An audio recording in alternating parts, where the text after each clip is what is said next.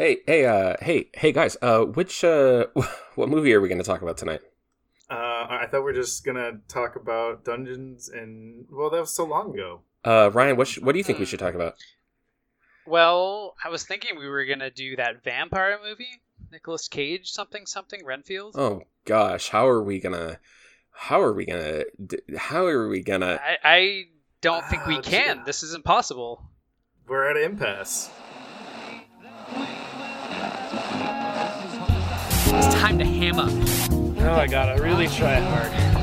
Shut it down! Somehow it's the best. After the credits. A Yum Chunks podcast. Yum Chunks!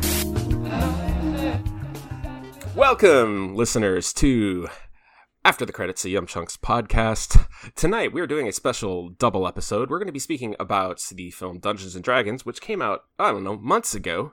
And then we're going to have a discussion about the new Nicolas Cage, Renfield. So strap in. Strap in. We got a double episode bursting with all the good chunks that you have come to expect. Massive air quotes. How are we doing tonight? Who do we got here? Who's here?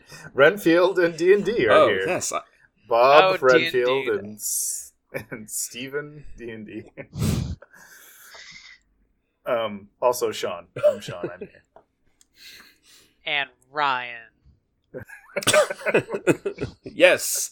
We only just figured out what it is that we're going to record, like 5 minutes ago. We legitimately couldn't figure out which one to do, so... That's the Yum Chunks charm. Oftentimes we're figuring out while we're recording the very or episode. After. Yes. This is weirdly going to somehow turn into a Beau is Afraid episode when we weren't even talking about that. Yeah. There's a lot of work in post-production, let me tell you. Yes. Well, that being said, we're gonna keep the sharing of the chunks rather short tonight, because I don't really have any, so I'm gonna have to make up some as you guys are dumping your chunks, so to speak. Okay. So, that being said, why don't we start the chunk circle off with Ryan? Ryan, what did you bring today? Perfect.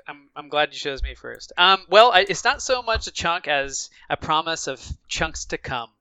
the ghost of future chunks past.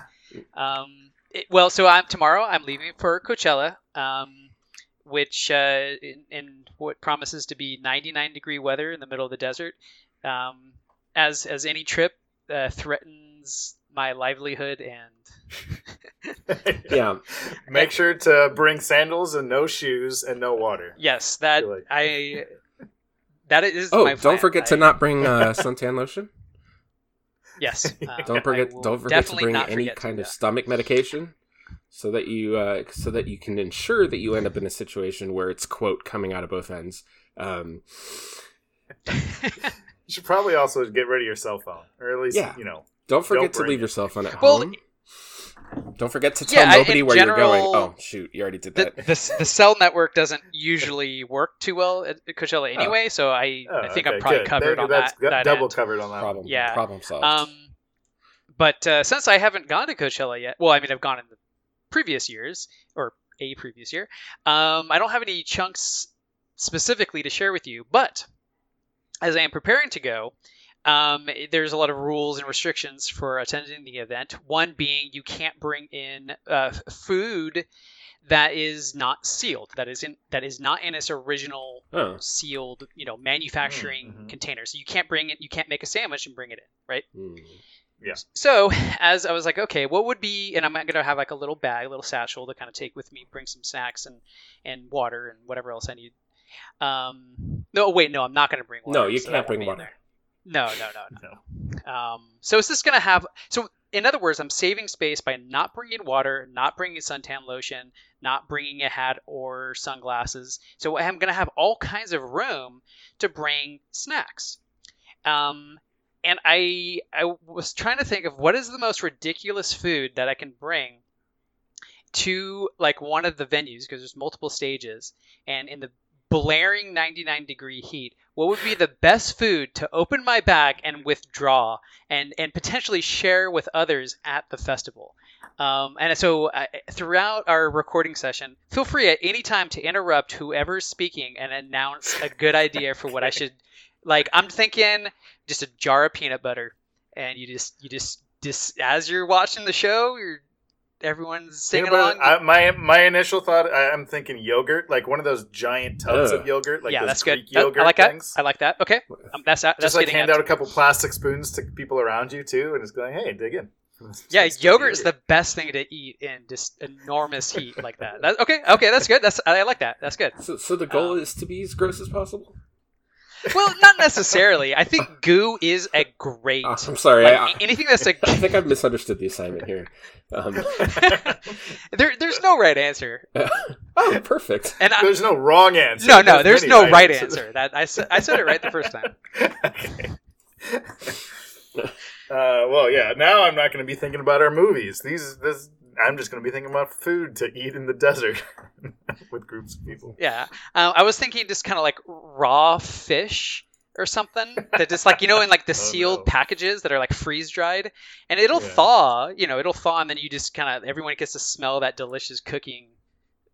Warm fish. Gets to. Yes. Yeah. So anyway, that's actually all I have to share. I will report. I think you should. Well, first of all, not to belabor this, but it should also depend on who you're watching and what venue it is. I think that food will depend on who you're watching play. So if you're watching, I don't know I know you said Bjork's going to be there. So if you're watching Bjork, I think that's should influence what type of food you're going to crack open. I feel. That is a good point. For Bjork, it should be just like, when you go to Costco, I know my dad gets these, and they're just like those racks of ribs that are just like uncooked racks of ribs. Oh. And just bust that out and just go to town. And just cold ribs and barbecue. In all seriousness, though, you mentioned peanut butter, so I've actually been trying to think of this. I buy these boxes of Ritz that have inside the box. There's small sleeves of crackers. They have exactly 13 crackers in each sleeve, and you can buy these giant boxes. So I would get one of those so that you can those are all individually wrapped, so you could hand those out. That's actually a good idea. Then, that's very practical. Then when you do that, then you think, what can I eat with crackers? And there's a lot of varieties. Off the top of my head, peanut butter. You already mentioned that one. Okay, I'm thinking the cheese that come out of the spray can. All right, there you go. Oh. I'm thinking canned oysters. All right, those are good. Oh, now you're kicking it up a notch. Oysters, that's good. We didn't get those for cheap. We stuck to our closet with those during COVID. I'm still eating them. They're canned. They're canned, so they last. The expiration date is like 5 years out. But anyway, so I don't know. Think on that. What can you put on a Ritz cracker? I like your Ritz cracker idea, and like what is it called? Cheese whip? What is it called? Cheese whiz? It's not Cheese Whiz because that comes in a jar and the Cheese Whiz is not the spray one. Cheese Whiz is like a gelatinous sauce. But I'm talking the kind that it comes in like an aerosol can. Like you, right? They may not allow aerosol cans in. I could see that being a restriction, but I think it's worth trying because I think everyone would appreciate. They can just open their mouth, and turn their mouth upwards, and I can just spray. Oh my god! Think of how I'd be very popular you would be. Popular. Yes, you would make a lot of friends, and everybody would want to take pictures with the guy who's just squirting cheese into people's mouths. Okay, cheese. I'm gonna get. What is it? Well, it's not Cheese Whiz, but whatever the compressed aerosol I'm gonna cheese is. spend the entire Dungeons and Dragons conversation researching this. So you guys go ahead and talk about. Okay. A homemade vat of like curry, Japanese but you style can't curry. see that. You can't. It has to be packaged. Yeah. Oh, it's open. God. I know. Right. See, that it's true because I made cookies to bring, and I was like, oh, it'd be so great to share cookies, but it's like, oh, well, you can't because it's not a pre-sealed thing. So... Coachella used to be about the open food packaging. It used to be about just become too crock commercial. Pots full of curry, bladingly into people's back faces. In the day, back before it got in corporate. 98-degree weather. When I was in Europe last summer, I had so much curry, but it's not like nice curry. It's not like fancy curry. It's like In Ireland they have chippies, which are basically like the equivalent of our like 24-hour burrito shops. They're everywhere. They all have this. I think that's what they call diapers in diapers. Chippies. Diapers are what That's nappy. Yeah. You go to the chippy. You go to the local chippy, and they sell just fried food, and it's the most fried, greasy fried food. But then you have the option of putting curry on anything that you order. So I did. Yeah. Oh, I did. And it's this very bright yellow neon curry sauce that is both terrible and fantastic. And they don't sell it anywhere here. Maybe there's some sort of spray on curry. Oh, get some aerosol curry. Okay, let me see. I'm gonna search aerosol curry and see what comes up. Oh no, it's the first result is Home Depot spray paint curry color. But is it the color of? Oh my god, it is! It's the same color as the Irish curry sauce from Chippies. Wow, it's the exact same color.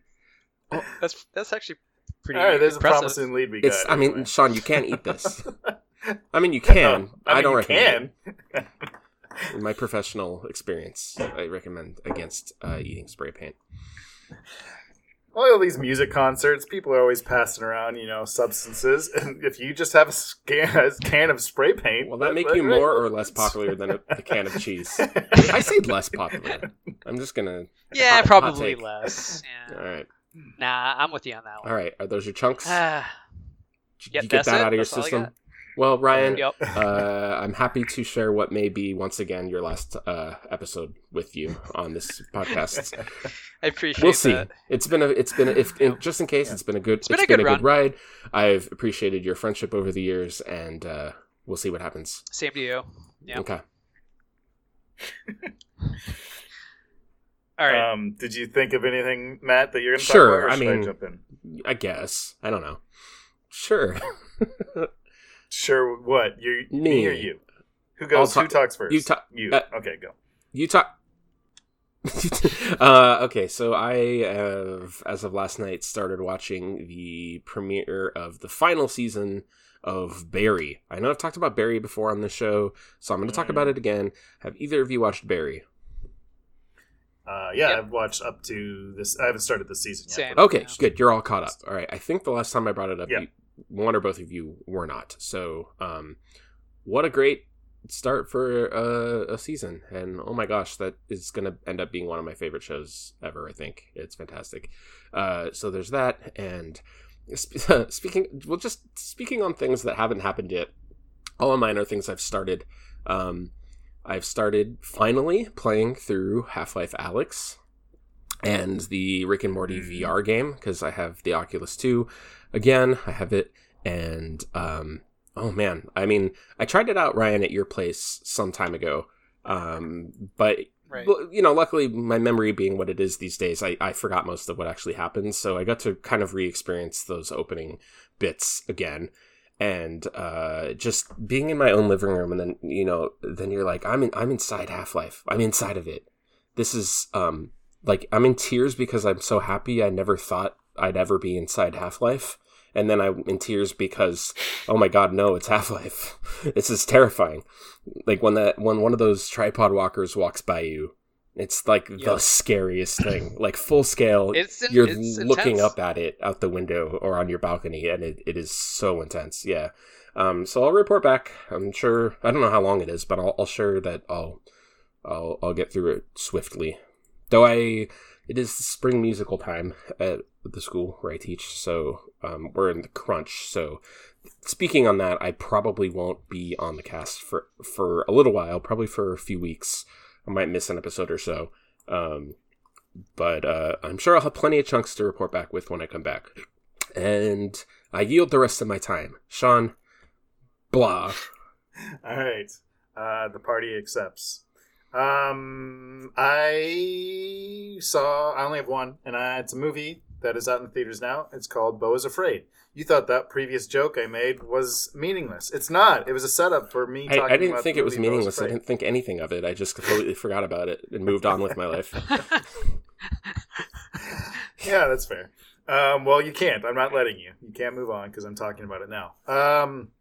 Yeah, it's the next film by the writer-director. I believe he wrote all of his films as well. Ari Aster. He did Hereditary and Midsommar, both of which I love a lot. They're some of my favorite horror films from the last decade or so. Beau is Afraid. I don't know what this movie is. This movie's it sure is. It's a movie. It's pretty insane. It's disturbing. It's not like Midsommar or Hereditary, though. It's not scary. It's not a horror film, but it's disturbing in other ways. It's also very long. And I don't want to give too many details because I do feel like if you are going to see it, the less you know about it, the better.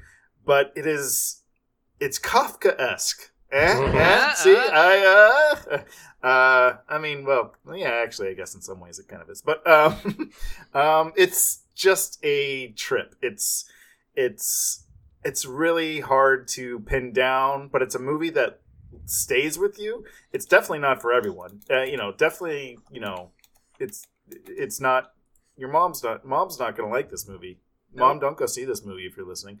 But it's unlike anything. It's just really unique. There's touches of surrealism. There's Lynchian vibes. There's, magical realism, but it's also just kind of a very, grounded story about a relationship, about a very familiar relationship that most people have.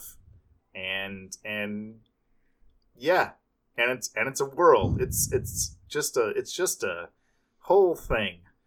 So, yeah, Beau is Afraid. Man, I'm curious. Yeah, I just want to have more people see this movie so I could talk about it with them. But I'm sorry if you see this movie. You can blame me. If you end up seeing this movie, you can blame me. I will accept responsibility. Well, I was definitely already going to see it, just based on Ari Aster's pedigree. But, yeah, I'm scared. I'm also scared, as well as Beau is, because of his previous films. They're very traumatizing. Yeah, there's definitely traumatizing in this film. Oh, I will say it's not quite as the same type of trauma as Midsommar or Hereditary, though. So you're saying there's not head trauma? No comment. That means there is head trauma. I haven't seen Hereditary still, but I have seen Midsommar. Would you recommend that I go watch Hereditary first? Well, did you like Midsommar? Yes and no. I would say if you were into Midsommar, Hereditary is closer to Midsommar for sure. I think Beau is Afraid is far enough removed from the other two that you don't need to see the other ones. So. I mean, I know there's no continuity, or well, I guess I don't. No. I just mean that, even but I mean, even in terms of like the tone and kind of like I said, it's not a horror film, and it doesn't necessarily follow any of similar thematic beats. I would even say as the first two, his first two films. So okay. I think you could see it and not be familiar with his work, and not get any less or more out of it. Like I said, it's a inscrutable film. That's a good way to describe it. It's inscrutable. So. Okay. Take that for what you will. Like I said, it's I guess a recommend for the people who know, and this is their type of thing. Yeah, go see it. But for everyone else, it would be hard to recommend this. It's definitely not for everyone. So I just had to look up inscrutable. Okay. Impossible to understand or interpret. Well, that's most movies for me. Well, maybe you'll actually key in on stuff that went over my head. All right. But anyways, that's all my chunks. So, okay, great. Well, let's kick off this double feature. We're gonna keep this. We're gonna keep these swift-ish. Which one we're starting with? Dungeons and Dragons. I believe we're going Dungeons and Dragons first. All right. Yes. Spoilers for Dungeons and Dragons. Who's recapping this one? I think I'm doing this one. Dungeons and Dragons spoilers. Spoilers for all of Dungeons and Dragons, just the game. The it's fine. I'm never gonna play it. So So we start in a prison in the realm of Faerun, which is the fantasy world of Dungeons and Dragons, and Chris Pine and Michelle Rodriguez are in prison, and there's a little bit of flashback as he's recounting how he's there. He used to have a family, a wife and a daughter, and he used to be kind of a protector of the realm, and they had a group of friends that kind of would go adventuring and steal things, and they had a fun time, a fun, happy past. But eventually tragedy hit. His wife died, his daughter was taken away, and they were thrown in prison. So he's been in prison for a couple years with Michelle Rodriguez. They break out of prison.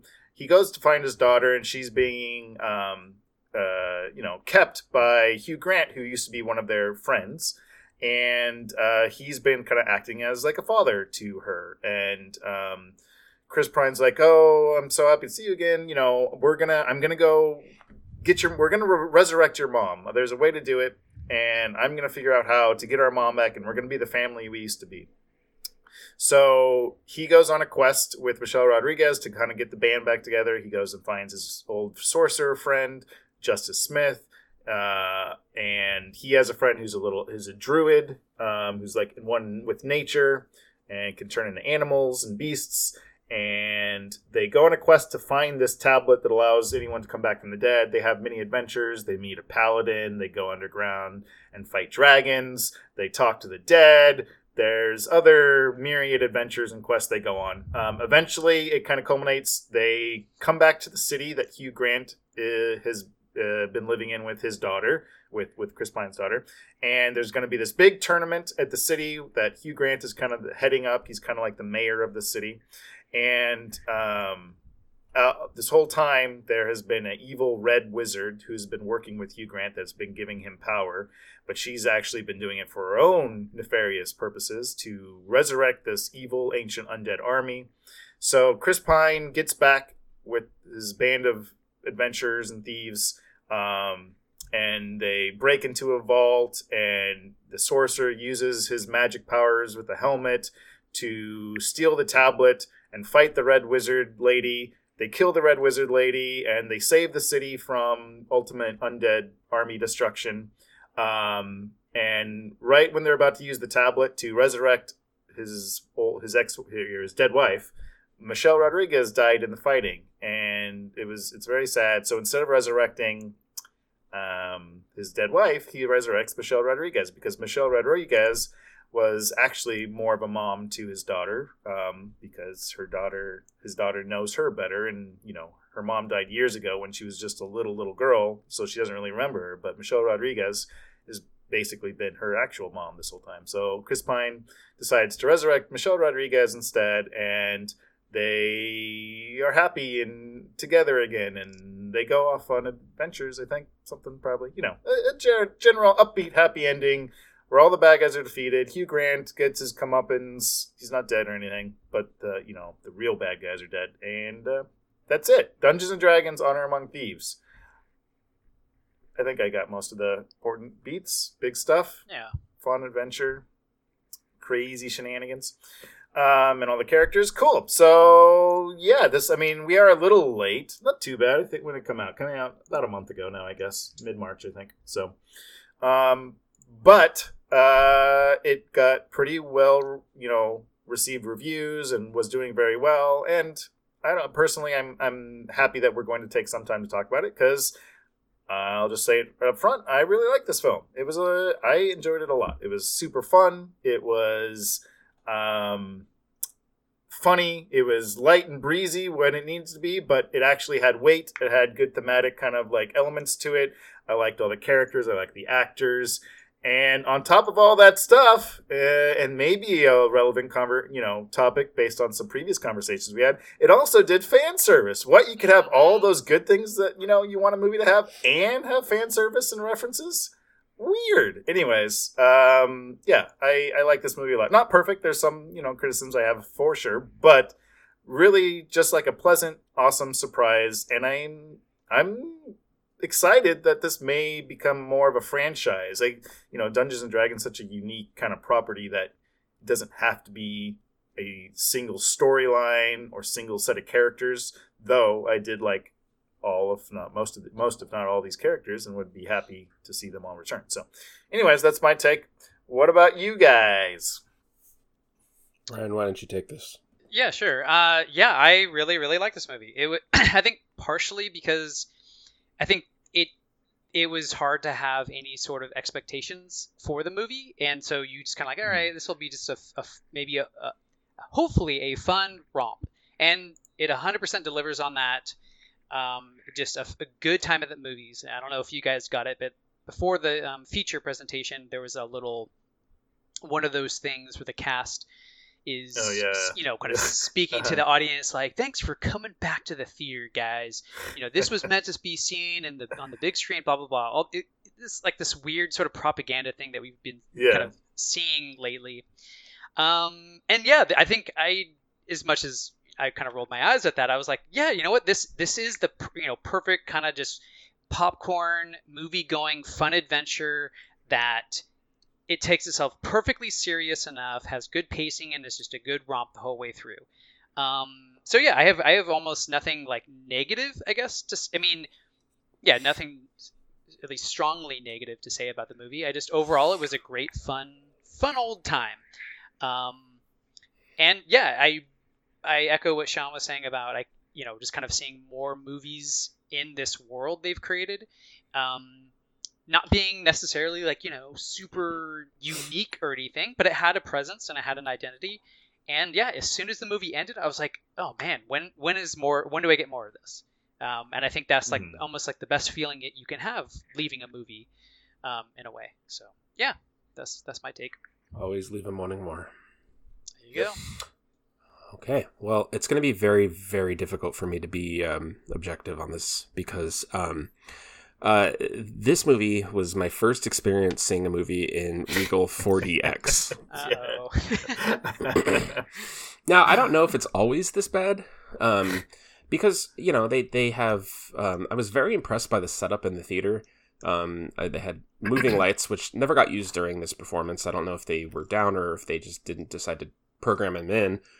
Snow machines, which did get used, water machines, fog machines. Wow, jeez. Yeah, though I think I could see there were 2 fog machines, one on either side of the screen, and only one of them ever came on. So, I don't really put much faith in Regal to be maintaining these special effect things, like when they can barely maintain their concession stand.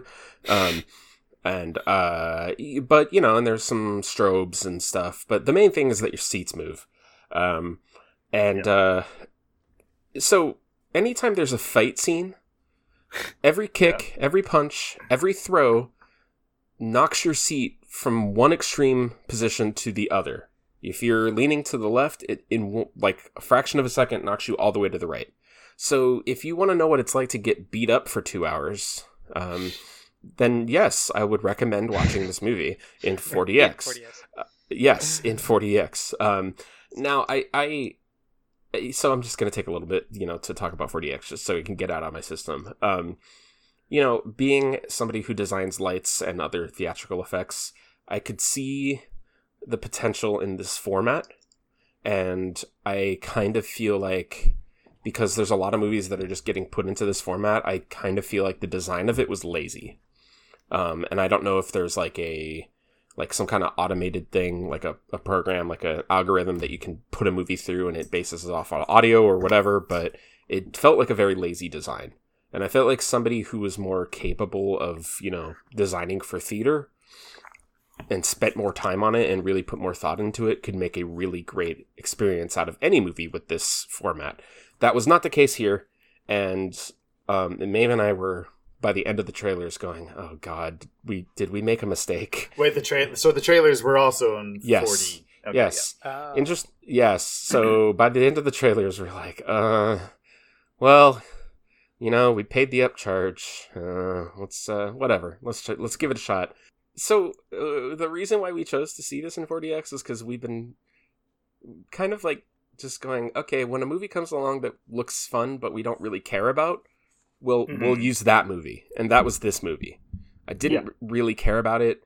I couldn't get a sense of whether I was going to like it or not based on the trailer. I don't care really about Dungeons and Dragons as a concept, or as an IP, I guess I should say. I like the concept of role playing, fine. just fine enough, but I had very little interest in this movie. So putting all the nonsense that is 40X aside, I thought the movie was enjoyable. I thought it was pretty good. And I've kind of been on the 50-50 of whether I should go back and watch it properly. And the fact that I'm feeling that way is, I guess, indicative of my feeling of the movie. You know, like it's I guess a testament that it's somehow you still are kind of wanting to see it again, maybe despite the 4D. Right. I'm like, yeah. I know that I would have enjoyed it more if I just saw it in regular theater. Yeah. But do I recognize enough of the positives of this movie to actually make me want to go out and take the time and go sit through this movie again? That's kind of where I'm at.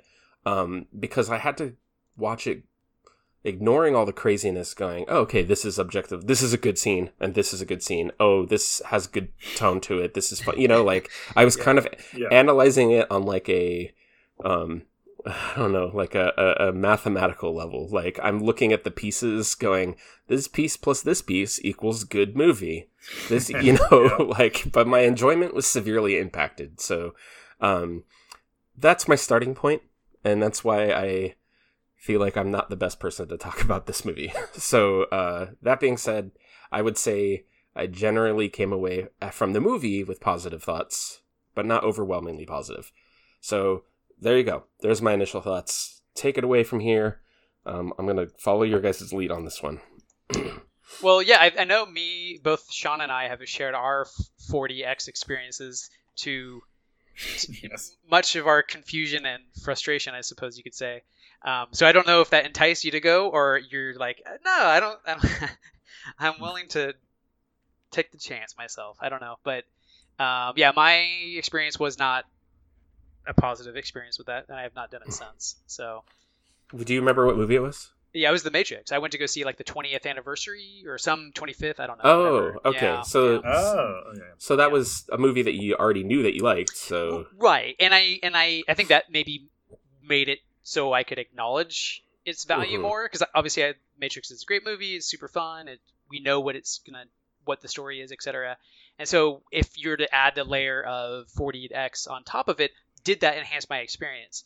No, it enhanced wouldn't be the right word. It made it more confusing, jarring, all the things, Matt, you just went through. I guess, like, when in retrospect, what I should have done is I should have seen Spider-Man No Way Home in this format, because I saw that movie like 5 or 6 times in theaters, and like I could have gone like your experience, you've probably seen The Matrix countless times. Yeah, I probably could have going, okay, I've gotten enough enjoyment out of this movie watching it regularly. I'm going to go in and I could just focus on how they're designing for these special effects and for my thoughts about 40X as a concept in a more, like, with a control variable, you know, like with a control item. So, and I didn't do that, and I wish I had, because I feel like I owe it to this movie to watch it again, you know. But yeah, I mean, my experience was with Godzilla, King of the Monsters, I think, and I don't feel like that movie, because I have seen that movie since without 4D, and the 4D was obnoxious in that, and it did not help that movie. That is for sure. But I don't think, like, I mean, I guess I would have liked it more. I would have liked the experience more. But yeah, the 4D thing, I just don't. It's like one of those things where it's just like an idea from an executive that doesn't, like, understand movies or something, or like the media is like, yeah, this is what people want, right? They want like virtual reality, but in a movie theater, and it doesn't make sense, because, like you're saying, Chewy, in an action scene, every time someone gets punched, it's like, it just is more confusing than anything. Yeah. Not to mention the, like, literal physical discomfort, but just like, wait, am I supposed to be Chris Pine getting punched? Because he's on screen, so it's not it's not a video game where it's first person and I'm but then it's also shaking when other characters. So it's like, am I all the characters? But the character is moving to the right on screen, but it's my left. But the seat is moving to the left. Like, that's so why. None of it. That's why I use the word lazy. That's a good summation. Yeah, exactly. Because there are moments that work really well. Anytime that there's those very beautiful sweeping camera shots of the countryside as the the helicopter shots, and the chairs are just gently drifting, like like a Soarin' over California situation, works perfectly. You have some fog, and you just gently moving, and then there's like scenes where they're on like a wagon or a carriage, and the seats lightly vibrating with the rhythm of the cart that they're riding in, or whatever stuff like that. That's good. It should augment it. It should not be the main attraction, which is why I think if care was taken and time was taken for these movie releases, you could make really, really good products out of it, and you could really make a big deal of it, and I think people would like it, and you could actually get the butts in the seats and charge a lot. Like, I feel like 4DX has a lot of potential, and it's completely wasted right now, because I can't imagine anybody being like, oh yeah, I gotta see it in that format. It's just another, I mean, if you go to, there's a theater close by that's like a 20 screen, and they have, for some movies, you can see it normally, you can see it in 3D, you can see it in 4DX, you can see it in ScreenX, you can see it in IMAX, and you can also see it in Regal, what's it called? Fancy Regal... RPX? RPX. Yeah. Ugh. That's, 7 formats I just listed to see the same movie? Yeah. They're just giving you reasons, they're just like, okay, let's give them all these options and upcharge all of them so that we can increase the chances of people spending more on a ticket. Because a cut of it goes to the studios. Most of the ticket prices go to the studios. Movie theaters make most of their money on concessions. So I have a feeling that these upcharges mostly go to the theater. But at any rate, but yeah, let's talk about the actual movie, since we have another movie to talk about after this.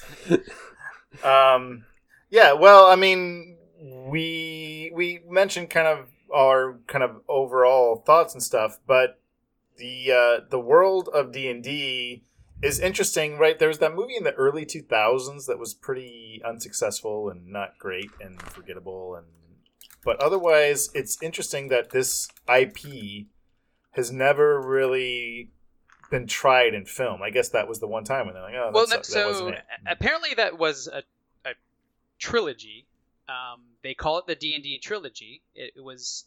Oh. Yeah, so there was the first one, which I did see, although I actually only saw it a few years back, honestly, because I just heard it was so bad. It did have Jeremy Irons, which was cool, and I had the girl from something else. But anyway, it was pretty bad. I mean, no, it was really bad.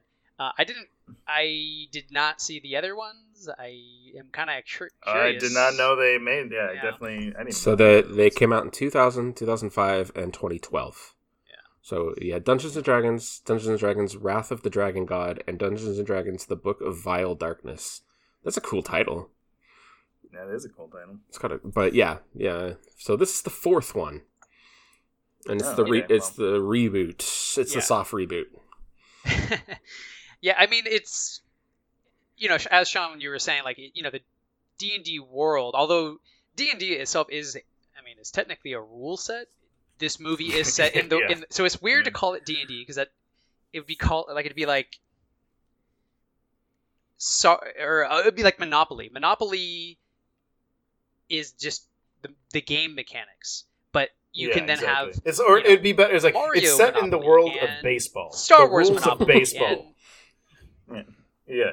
The baseball. Right, but I guess they're just trying to where you theme So and obviously Faerun's is the most popular, I suppose, setting, but whatever, the Forgotten Realms or whatever it's called. But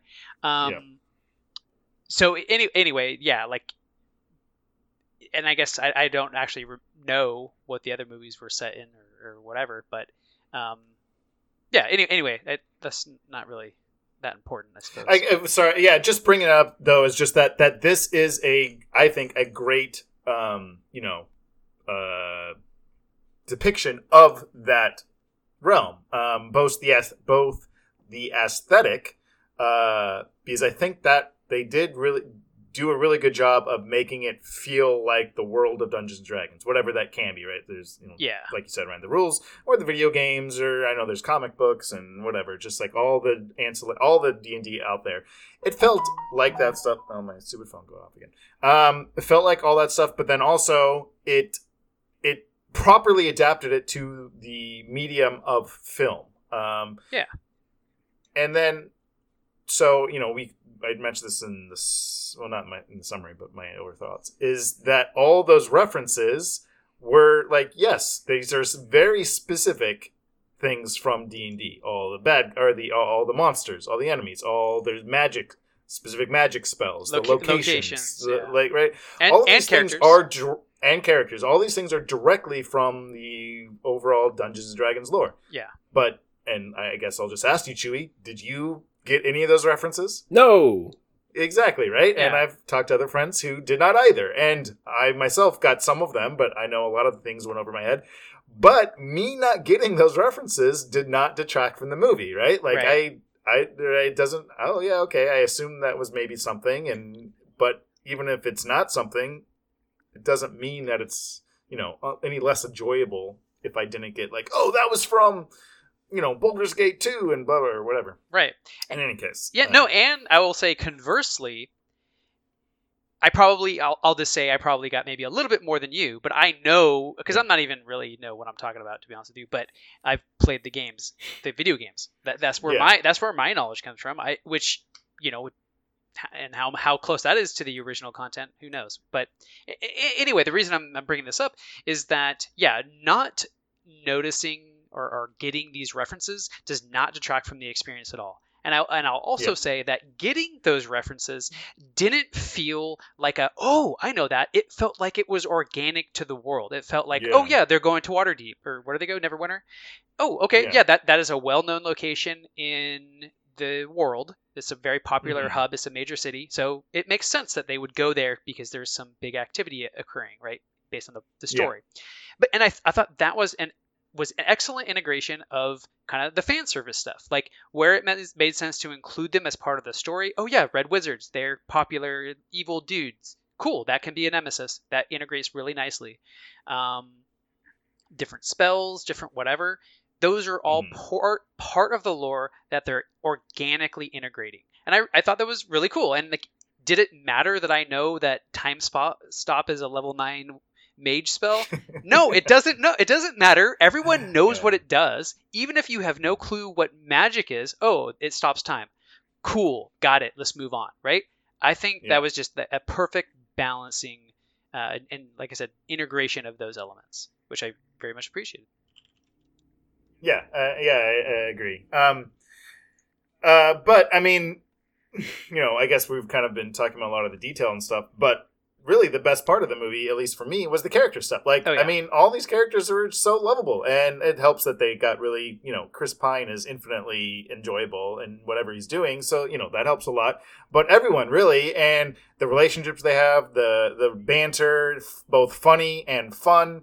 I will say that my biggest criticism of the film is character stuff, and that is, I feel like a lot of the sequences, a lot of the characters don't always have a lot to do, whereas I wish there was more, like, specifically the druid kind of character. The tiefling. I wish there's a lot of scenes where she's just kind of there. She has no lines, and she's just kind of running, and to a certain extent, even like Michelle Rodriguez at parts and stuff.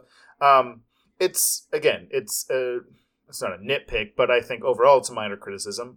But that's just because when they are working, and which is most of the film, I think it's so great. And it's like, and they all have like arcs, like and not that they're complex or nuanced and super like whatever. I'm not necessarily. We don't need a crazy, intricate, in-depth arc that is layered of. No, these are pretty well drawn, very obvious arcs. But they're there and they work, and they're they add to these characters, like right. We can acknowledge them and appreciate them when they pay off, right? Exactly. Yeah, and even like the character sort of just archetypes, even though they might be kind of like broadly painted, they still work and give each character enough of their own personality. And I think a lot of that does come from the actors themselves. Like, they they're given the template, and I think actually Michelle Rodriguez, I think she actually does play D&D. Oh, okay, cool. Well, because I think she is friends with Vin Diesel, and Vin Diesel we all know is a huge nerd in this regard anyway. So anyway, and so I think that is these characters kind of fitting into their roles. It kind of allows them to say, okay, this is my role within the party, but then from there they can kind of play with it and build the character out. And I do agree with you in terms of the tiefling character, the girl with the horns. I think I wanted more from her, a little more development from her, but it's hard to complain because they managed to jam five, six characters and give them all interesting arcs and personalities and all those things. So it's a minor thing. Yeah, that's like I agree. It's a minor thing. It's still a thing. It's still there. It would have been nice if she had. And I think also like sometimes there is, and this is again, this kind of goes closer into the realm of nitpicky stuff, but like they do a good job of setting up her powers. She could turn into animals, and there's the whole sequence where she's flying through Neverwinter and kind of turning into different animals, which is a cool, fun sequence. But then there are other sequences where like why isn't she turning into an animal? Turn into an animal now, like those type of things, which I think are sometimes more legit criticisms than other times. Sometimes it's just being nitpicky, but I definitely had that thought at points. But overall, it didn't detract from the film in general. So no, but totally agree. And that the one big sequence where she changes into probably 3 or 4 different animals in there's an escape thing. Like it was almost like, oh, that was really like a lot of changing and wildness that I wasn't really expecting from the movie to do this massive CG sequence. And it was really fun, and I think it worked, but also like it would have been fine without it. It's like that's one of the things I kind of liked about this movie is that it didn't feel like a modern Hollywood jam it full of CG and make everything bombastic. No, this is coming back to the roots of fun. A fun time of the movies. It's based on the characters being interesting and you care about them, and just having like a fun setting and a fun premise for them and villain to defeat, right? I think for me that's probably the strength of this movie is, and I think that's the reason why you say that it leaves you wanting more, because the stakes can go higher. And, with a lot of the stuff that we've been seeing lately, it's like when the universe is at stake, every movie, eventually that's going to get old. Oh, agree. Yeah, that's a good point, actually. Yeah, and I think that in that sense, restraint's a good word to use. Yes. In that they said, okay, look, it's not like the whole world's going to explode because of this villain. It's like, okay, can it just be something manageable? Yeah. Like... Can we be reasonable here? Yeah. I think another thing that works too is that it captures, I think a degree of what you get when you play D&D.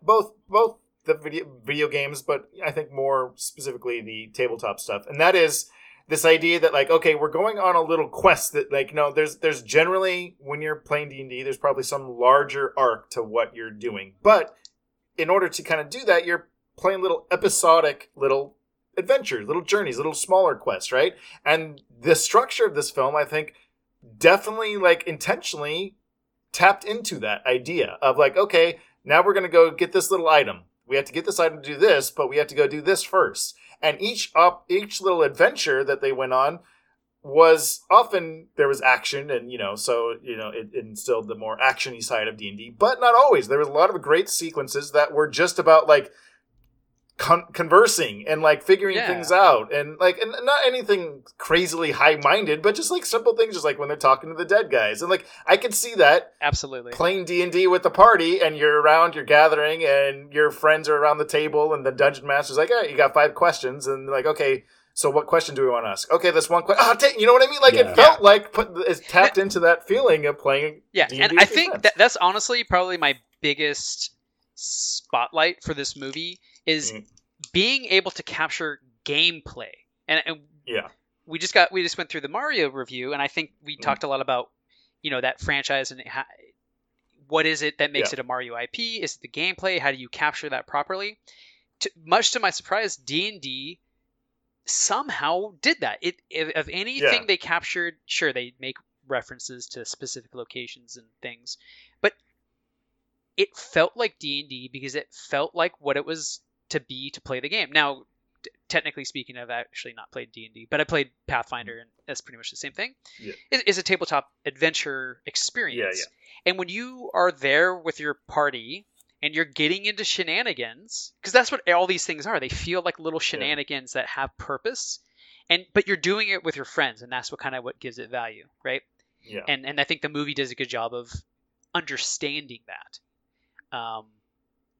But even in sort of like the humor, and I think Michelle Rodriguez got this probably the best, where she is that straight kind of stalwart barbarian character, but the humor isn't like hitting you over the head with a hammer. It's just kind of there, and it's the exact kind of humor I'm familiar with when I engage in these kind of things. So even though, like Sean, like you said, the nuts and bolts of like kind of the things that you're doing feel the same, it's also just the kind of the energy that you get from your friends. The way you're doing them. They also kind of captured that vibe too, is how they did it was almost as important as what they're doing. Exactly. So it gets a lot of props for, again, how do you capture gameplay in, so we can't, this is not a video game adaptation, but it's, I don't know, maybe it's the best game adaptation? Yeah, right? Like, I think it is really kind of fun and cool that we're doing it right after the Mario movie. Go listen to our episode on that, listeners. And all of our thoughts on that and adapting a game and everything we had to say about it. And here, adapting a game of a different sort, but I think in a lot of ways doing what we were hoping the Mario movie would do, right? And still staying true to the game, like what we loved about those. Yeah, it is in adaptation, finding out what is it that people love about the original and how do you translate that into a new medium. Yes. Yeah. I think I would agree. I think that whatever you're saying about this movie, I think it really does that very well. Not only having a tiny bit of role playing experience, I can still get that flavor. Like we were saying with the graveyard scene, that is great. Yeah, it's a great example, and it's a great example of where the Marvel movie did not. Yeah. Yeah. Right. Yeah, exactly. Like you were even talking about, like when on the Mario, it's like, oh, if you're playing with your brother and like the cooperation and sometimes the antagonism between playing together Mario with your friends, like, oh, that would have been cool if they somehow Nope, they didn't really even try to capture that. Right. That's fine, I guess. Yeah. But they did it in D&D, and I think it's just it's great. It's super fun. And it shows how effective that can be when executed, right? Like when I also think too that like it was a really solidly funny movie. Now, I wouldn't call it like a laugh out loud, laugh a minute kind of thing. Like, I'm not going to compare it with like even some of the funnier. Well, I could compare, but I think like some of the funnier Marvel films. But it was a piece of those. Like it reminded me of some of the same fun and funniness that I had with Ragnarok or Guardians of the Galaxy. Right? Like I think there's a lot of similarities. It's light and it's upbeat. Yes, it's breezy and it keeps you in a good mood, even when the stakes are high and you're invested in what's happening. You're still feeling in a good mood. I mean, Chris Pine, I think was great. Like even the opening little sequence when he has this plan to break him out, and he's just constantly, he's like, what was his name? Brandon? Like, is Brandon on his way? Oh, Jarnathan.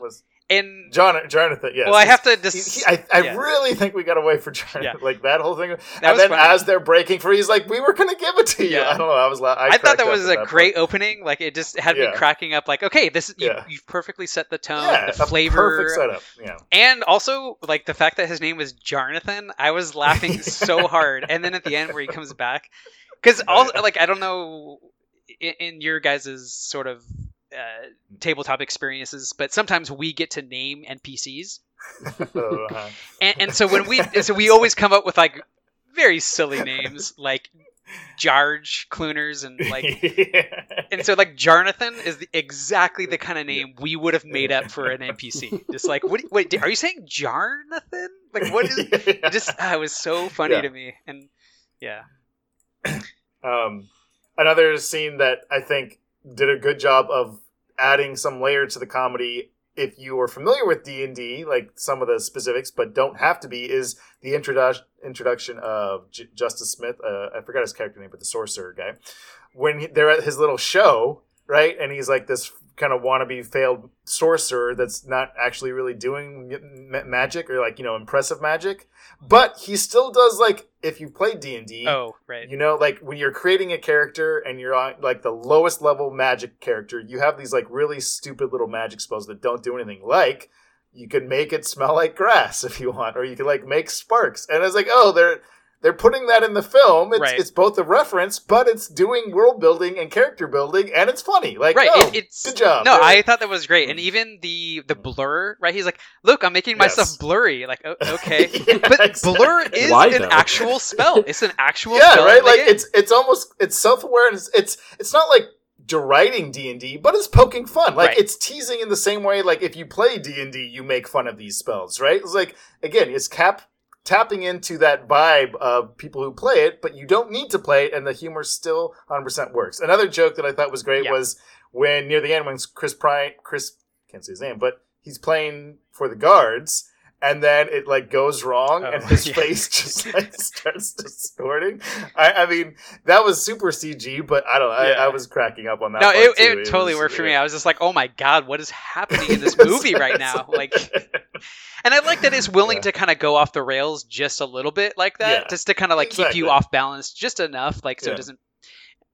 So it's just like all these little things kind of that are just kind of well and good taste, like really pay off. Trying to think. Also, I was surprised how much Hugh Grant was. He's the antagonist in this film. I kind of mentioned, I mentioned him in the summary, but I was surprised that it's like, oh, I thought there was going to be like one or two scenes where he kind of shows up as a cameo.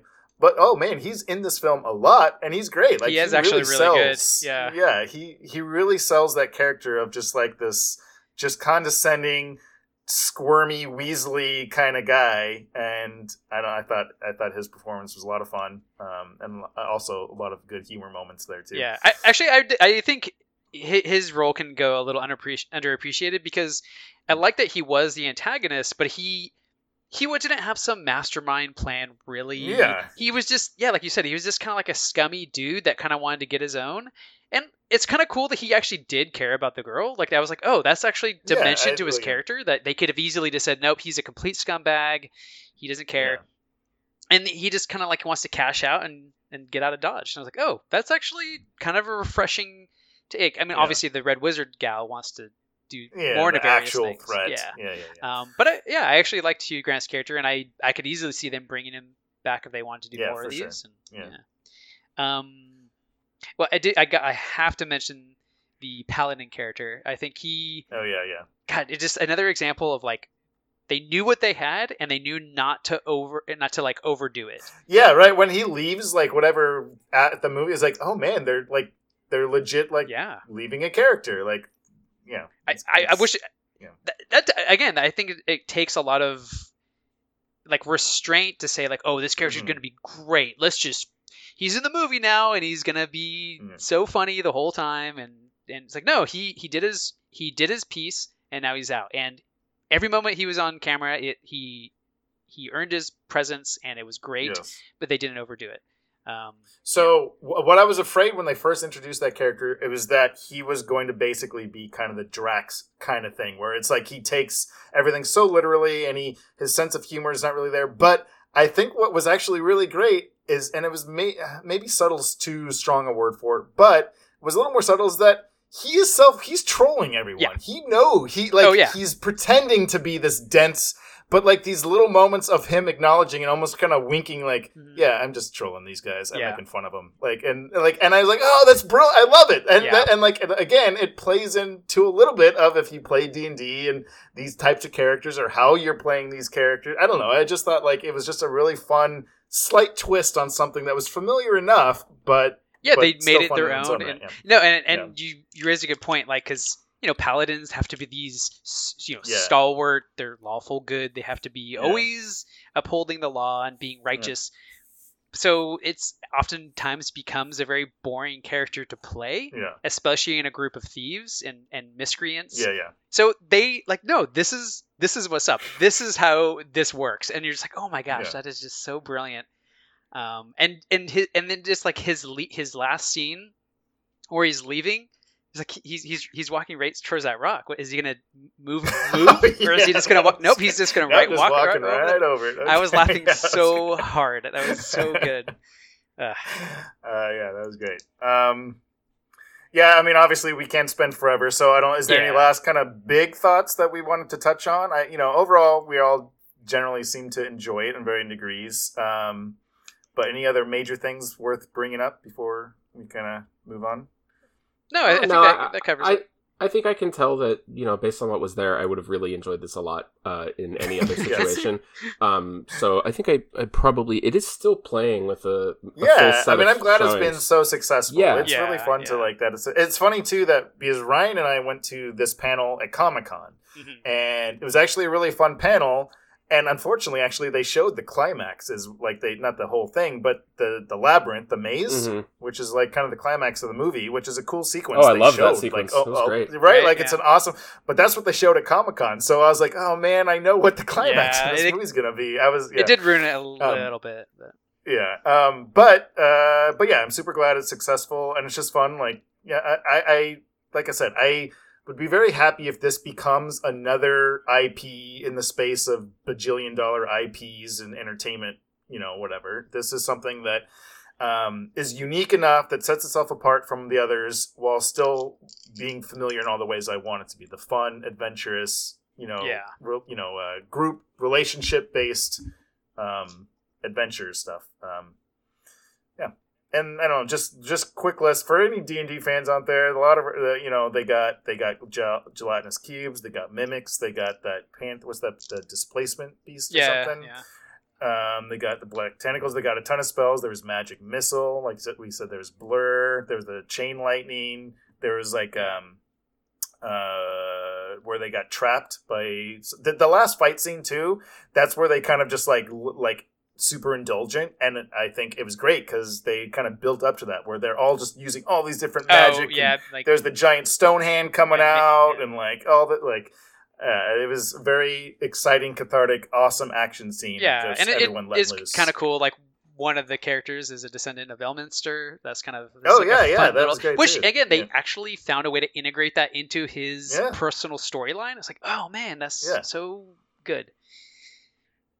Even the twist on like the red dragon, just like, oh man, a red dragon, and then it's like it's still threatening, but just like a funny, unique like way of doing it, right? Like, so that was great. and but they found a way to like the fact that it's not what you're expecting in terms of like a big beast, but that itself becomes part of how they have to maneuver and defeat it, right? It's just really clever the whole way through.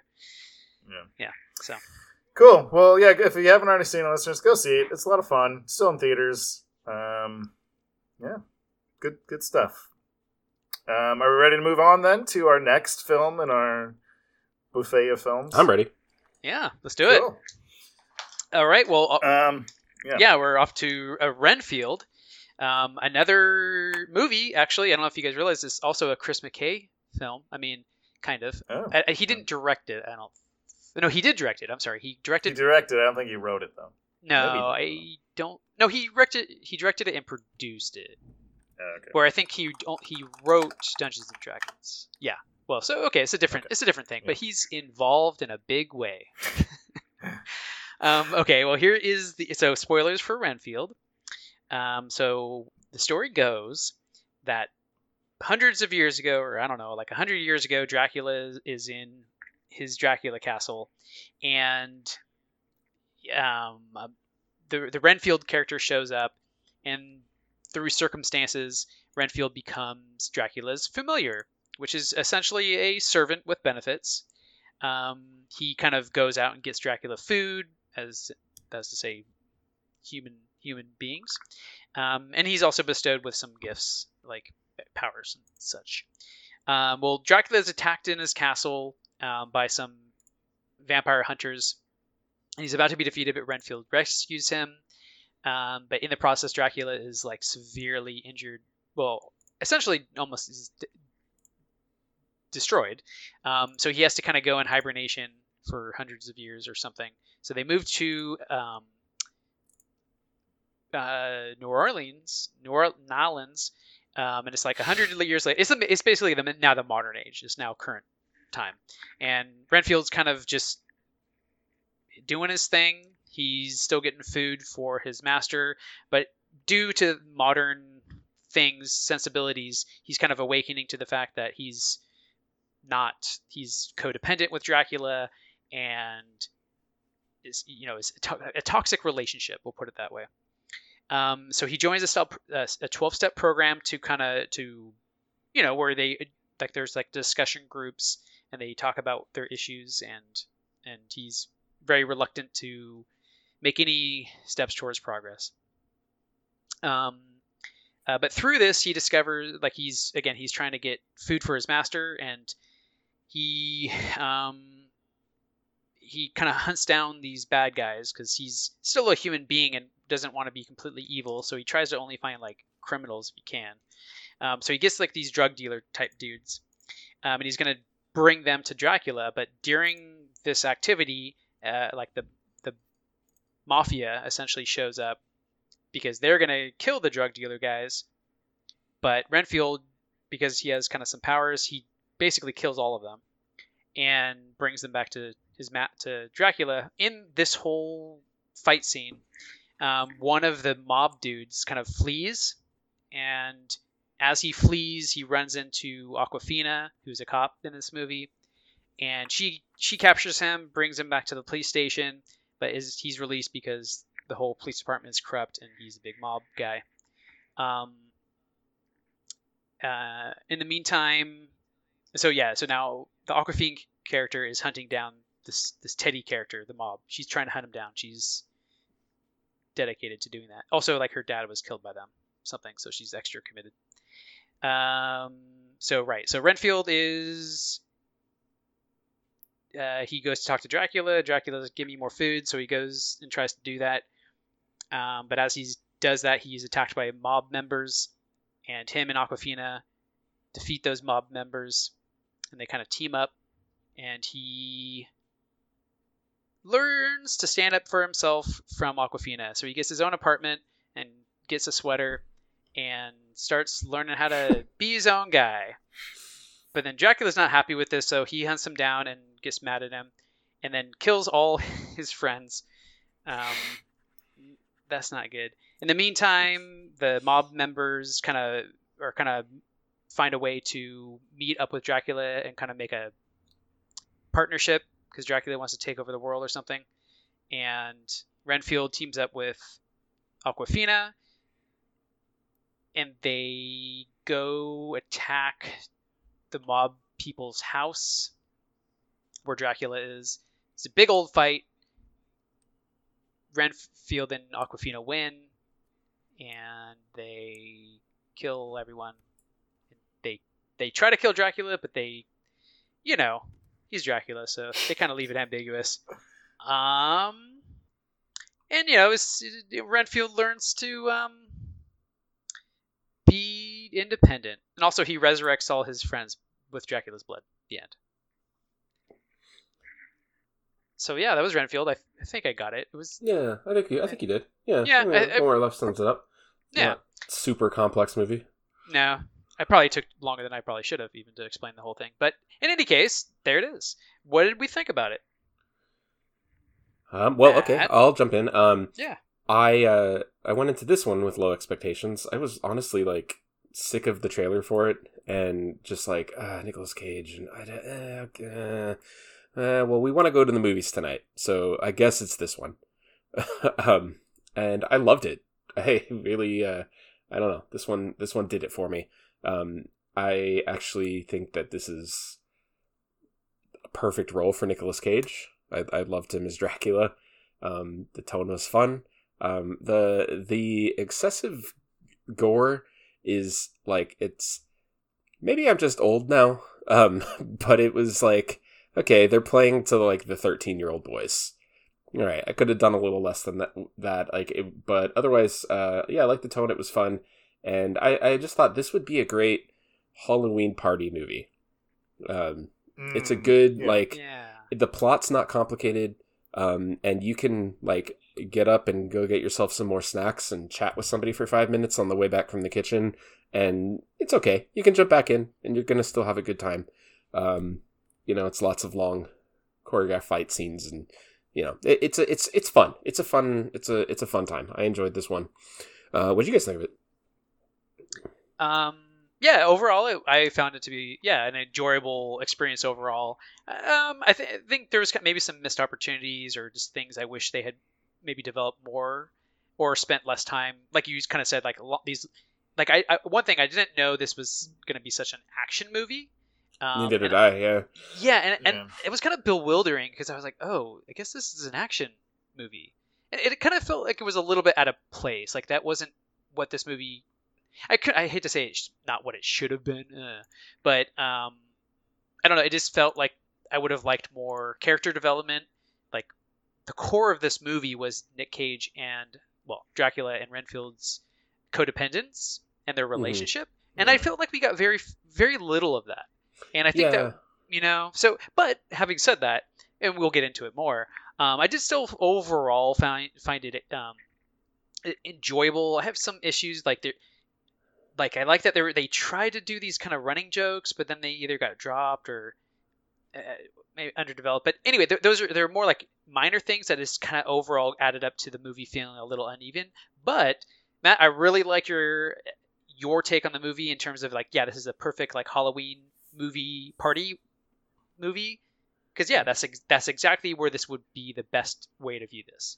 It feels casual both in its tone and in its attitude towards the people who made it. It's casual. It is not shooting for the stars, but it's fun and it's a good time, and I think it accomplishes what it sets out to do. Sean, what did you think of this? Yeah, I mean, for the most part, agree. I think maybe, I don't want to say I'm negative on it, because I'm not at all. I did enjoy it, but maybe some of the stuff you were saying, Ryan, some of the stuff that maybe didn't add up to a complete experience that I was hoping for. But I think the way I think about it is I think there's a lot of scenes that really were awesome, fun scenes, and those scenes in isolation were great, and there was a lot of those. So I think overall it was a good film just by having a lot of those scenes. But a lot of the times it just felt like everything surrounding those scenes didn't always work, and I think that's what you were talking about in terms of the character relationship and some of the kind of motivation. I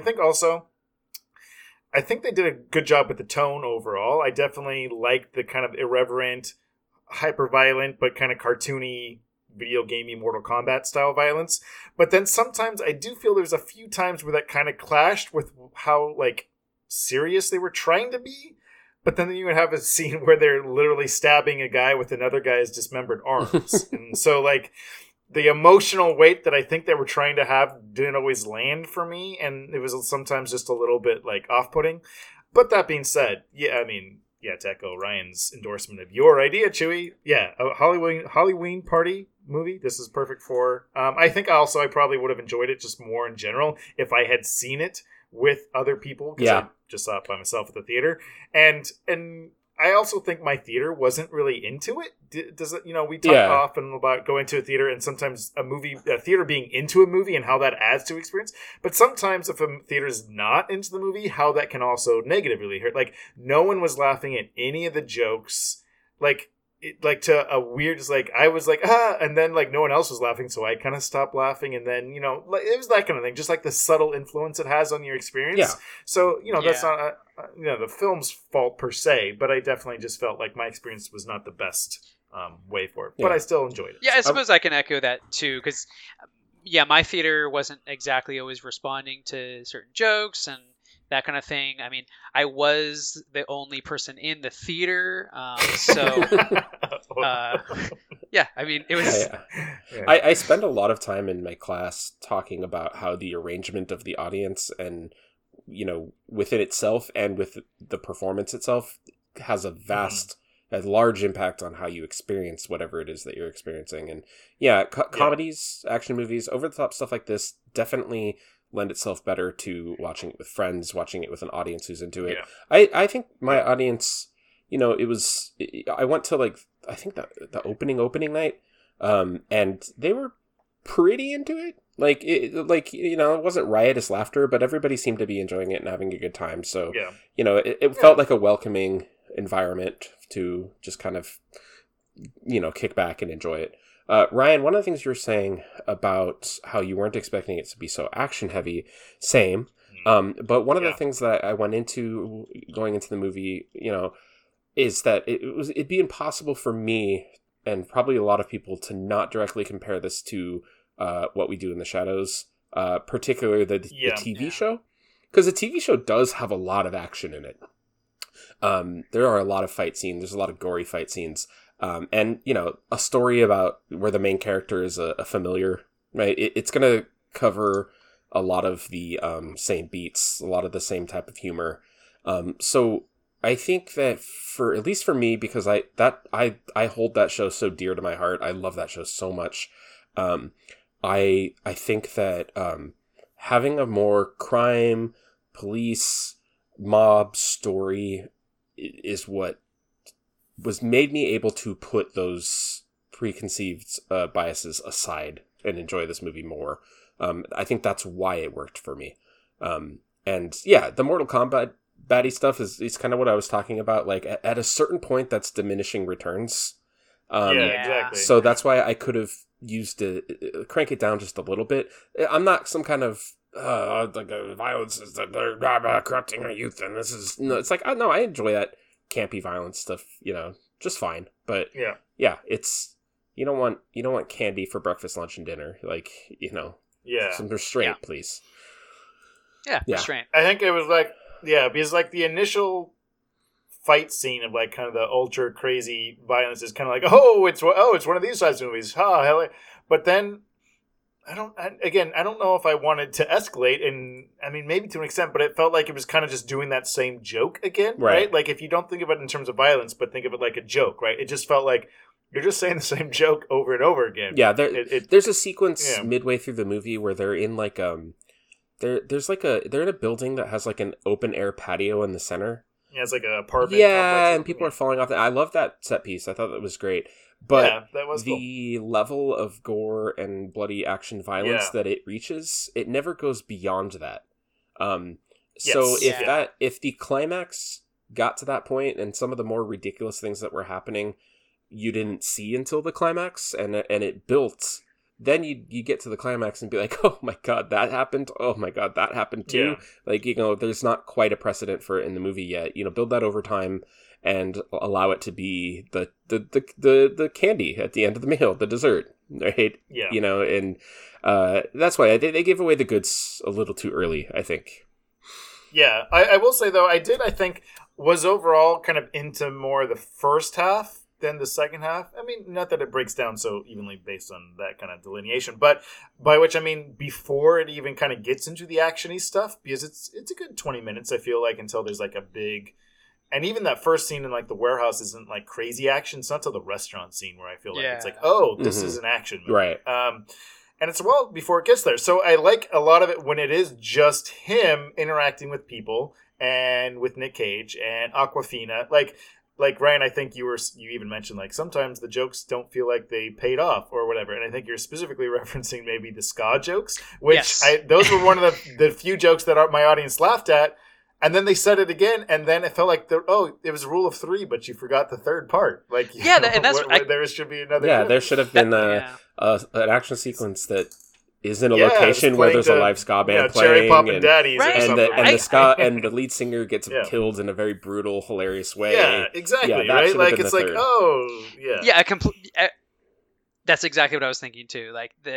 Bring it back, because the 1-2 punch. The first two instances were funny. Exactly.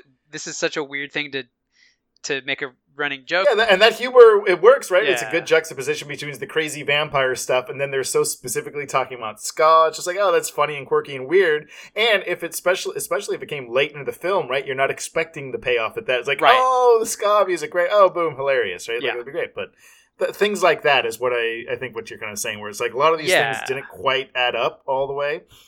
Yeah, and like that guy Kyle, like, shut up, Kyle, or oh yeah, and that was kind of funny, just because it's like, I don't know, just whatever.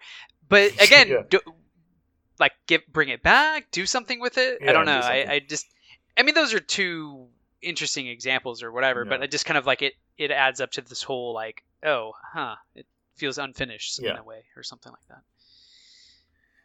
And I agreed too, Chewy. You were saying that like, oh, how many times you've seen this trailer, and unfortunately, I was kind of the same. Because some of this stuff, I mean, just the ongoing battle between society and trailers that ruin anything that we want to like is how much they ruin. Like the scene where the self-help or the help group is kind of like, and the leader is kind of talking to him. I was like, how much better that scene would have been if I hadn't seen it 20 times already. Yeah, of course, because that's a funny concept. Yeah, right. That would be great. It'd be unique, original, and then like, why would you say that? That line. Oh, they would be ruined so that in the because I don't think I saw a trailer. Yes. Because wow. I always avoid them. But that was I genuinely that was one of the things I think I laughed. Well, it was probably the moment I laughed hardest at in the movie. Like, we won't let him. Yes. Maybe I shouldn't ruin it, but we know full power. Yeah. Right. And I was like that, and he's just like, "Why would you say it that way?" I was like, "That's so hilarious." It is. It's a great sequence, but they show it in the trailer. That's not good. Why would they ruin that? Well, anyways, so again, it's not that's not so specifically the film's fault, right? But it is just kind of like, oh man, I think this film probably is better than I kind of feel towards it, and there's just some elements that unfortunately kind of lined up that didn't help it. I think for me it helped that I was over the movie before I saw it. So then I felt true. like, this is a better experience. Maybe if I had seen the trailer a few more times, I would have reached that level. Nick Cage is definitely kind of the scene stealer when he's in those scenes, and it definitely feels like, oh yes, this is, as much as he's like, kind of made fun of for just like doing anything that they put in front of him for the last couple of years, like, oh, this is what he should be doing. Yes. Right? Oh yeah. Oh yeah, 100%. In fact, I think it's one of those things where like I want to say that I wish there was more of him, just like hamming it up, just chewing scenery, just in the movie more. But I think maybe that's a good thing that he was in it. Yeah. You know what I mean? Because that like you were just saying, like they leave you wanting more. Of him. Yeah, right? And so I think they actually did play his character well in that regard, like using him when they should and stuff. And his character was very much. He felt like an homage to like old Dracula portrayals, and I liked that. I would have liked him to be a little bit. I don't know. I mean, he was really good. I can't really fault too much or anything. Just that he was so like just ragey the whole time. So like, I see. Maybe if he played a little bit more softer in some parts, so that when he gets to the ragey part, exactly. He just felt like just a rage lord the whole time, and just like, okay, like. Because that way, kind of because again, this, and the reason I'm actually mentioning that is kind of it sort of goes back to his relationship with Renfield, in that in order for that relationship to feel codependent and feel like there's a reason for Renfield to be there, besides just being threatened of his life, right? It would help us establish how manipulative Dracula is, if that it shows him being cunning and soft and that he he does appreciate Renfield in the way that someone who is manipulative would portray them being. You know what I mean? Like, and I think that's more subtlety or nuance than this movie is even trying to be. So I can't exactly fault it either. Yeah. No, I know exactly what you mean. There's a couple scenes, but one specifically where I think it's when Dracula shows up at his apartment or something, and he's kind of in the rage mode, not like yelling per se, but kind of, and he's like saying like, I'm the victim here and stuff like that, right? Like that is great, right? But he's already in rage mode. I wish there was more of him playing that more surreptitiously earlier in the film, where he's painting himself as the victim less directly, leading up to that scene. So it's kind of like, right, Yeah. where, like, if you were to pitch this movie, you would say, like, oh, imagine Dracula and his familiar Renfield as a co-developed or codependent toxic relationship, and let's explore that. Like, oh, that's a funny premise, but I don't think they fully do that. It just, like you're saying, but then also it's an action movie, and they lean into the action movie, right? Yeah, and that's fine. Again, like that's not the movie. That's getting they into were making, so. That's getting into you're never going to do it as well as What We Do in the Shadows territory. Exactly. Right? So you've got to give the movie a little bit of its own identity. Yeah. Yeah, that's true. Awkwafina also was good. It's funny. She actually, because I think Nicolas Cage was there and Ben Schwartz, I feel like she was actually didn't stand out as comedic as she often does. Oh yeah. She was quirky and played herself well, but it is just the Ben Schwartz character is kind of playing the Awkwafina character, and Nick Cage is kind of taking up some of the oxygen, and even Nick Holt, who I generally enjoy in everything, he had definitely a good comedic. I think he played a good Renfield, even if he wasn't the standout highlight of the film. Right. I think he did a good job. Yeah, no, I was almost because compared to the other ones, I was like, oh wait, is Awkwafina the straight man in this movie? What? What reality is this? Yeah, it worked for me though. It was nice. Yeah, no, I actually don't. I think that this movie had a really good ensemble. I was satisfied with the ensemble and how much screen time they had, and the different flavors that they brought to the table. I really liked the cast overall. I think overall you're right. Yeah, it's good. Trying to think. So there's one or two beats also that, and this kind of goes into some of the relationship or kind of character stuff, is the relationship between Renfield and Awkwafina. I think maybe that also something that I didn't fully buy, and maybe this is trying to be too myopic about something that obviously this film isn't so much about that. But there was a couple beats where it's just you betrayed me, or I don't trust you because I just saw you murder some people, but then I just trusted you after I saw you murder these people. And you know what I mean? There's some of that stuff, and that's what I was kind of talking about earlier, where in between these cool scenes or action scenes or cool Dracula scenes, there's some other stuff that doesn't quite add up as much to me. And I think that was some of the biggest the guiltiest elements of the film in that regard, for me anyway. I know exactly what you mean. But it didn't detract from it so much for me. Yeah. So. I don't know. For a movie that is a fun, overly violent, goofy, casual movie, I don't know how much more depth that we can go into it. Exactly. For sure. And one other tiny thing I want to note. At the beginning of the film, it opens with the retro old style Dracula style stuff. Yeah. Right? Where it's black and white and the key line, and it's the old the old Dracula film and Nosferatu and stuff, which I thought was kind of a cool thing, but I wish they kind of kept that thread going as well. During the closing credits, it kind of had this 70s grindhouse vibe to it. Right. But I wanted something more throughout the film of homaging other vampires or Dracula films or something, where they felt they set something up and never fully, realized it. Yeah. I like that when they do that in the What We Do in the Shadows show, when they'll take old paintings and artwork and manipulate them a little bit while they're explaining events. That painting doesn't have anything to do with what they're talking about, but it fits the style or the tone of whatever the story is. To comedic effect most of the time. Just a thought I had. Yeah. They had an opportunity for that here, for sure. Yeah. Okay. Yeah. All right. Cool. Well, I don't know. I don't have anything else more. Yeah, I don't. That kind of covers what I wanted to talk about. As you said, Matt, it's not a super deep movie or anything, so it can't get, I guess, too much into it. But my expectations were low, but that being said, I was pleasantly surprised and I enjoyed it, and I would definitely put this on at a Halloween party. I would definitely have a creepy movie night with in this fact, one. I was if this Halloween, I'm sure it's going to be streaming somewhere, and it's seems like perfect. Good, good Halloween. Come on over then. Not the listeners, just you two. All right. Yeah. I'll bring all the pancakes we could eat. Excellent. Oh, pancakes. Oh, pancakes aren't sealed. Nope, can't bring them. I had pancakes What for about dinner. eggs? I just had pancakes like Can a you couple do hours eggs? ago. I thought, you know what? I did think about eggs because they are naturally sealed, but Yeah. I'll try it. I don't know. That seems like a gray area.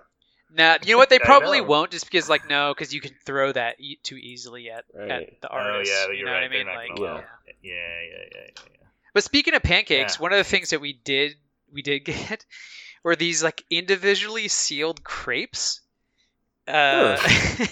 So I want to know what people think. Like, are you eating a crepe? Yeah. How did you get a crepe? I packed it. Anyway. Cool. Well, that's our discussion on Renfield and our also back to D&D real fast. We have to at least mention Bradley Cooper. The Bradley Cooper stuff in D&D was hilarious and awesome. I would be kicking myself if I at least didn't mention that. So anyways, mentioned. But that's our movie discussion. But listeners, we have an email. So thank you, Kev, for writing us an email. We have he wrote in. Listeners, write in to yumchunks@gmail.com if you want to be read on the air and have your thoughts percolated around the world. But yeah, Ryan, I think you're going to read what Kev said. Yeah. Okay. So the subject of the email from Kev is Mayor EO. Like Okay. Captain EO, but he ran for office. He's a mayor now. He's mayor. He's retired from the military. He's now running for office. It's a good strategy. It's worked in the past. Anyway, loving the Mario episode. A lot of great discussion with a lot to think about. Hence this long ass email. I want to gently and lovingly push back against an assertion made by Chewie in this episode, that film is a storytelling medium. I would argue that film is an art form first and a vehicle for storytelling second. Films with very little or no discernible story can be great works of art.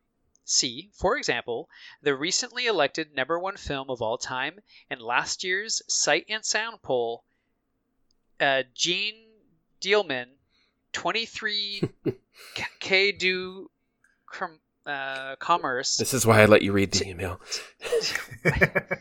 Okay, 1080 Bruxelles, a 3+ hour movie whose... That's not part of the title. New sentence. Yeah, this is... Okay, that was the title of the film. But now he's saying that this is a 3-hour+ movie whose entire story can be summarized in a single sentence. Its merit as a work of art is, of course, subjective and an interesting topic of debate among film snobs lately, largely because of the Sight and Sound poll. But according to the standard set by recognizing film as a storytelling medium, is a bad film. In fact, I'd venture to say some of my own personal favorite films have what could be described as nonsensical plots, or at least very opaque and hard to follow plots. See Mulholland Drive.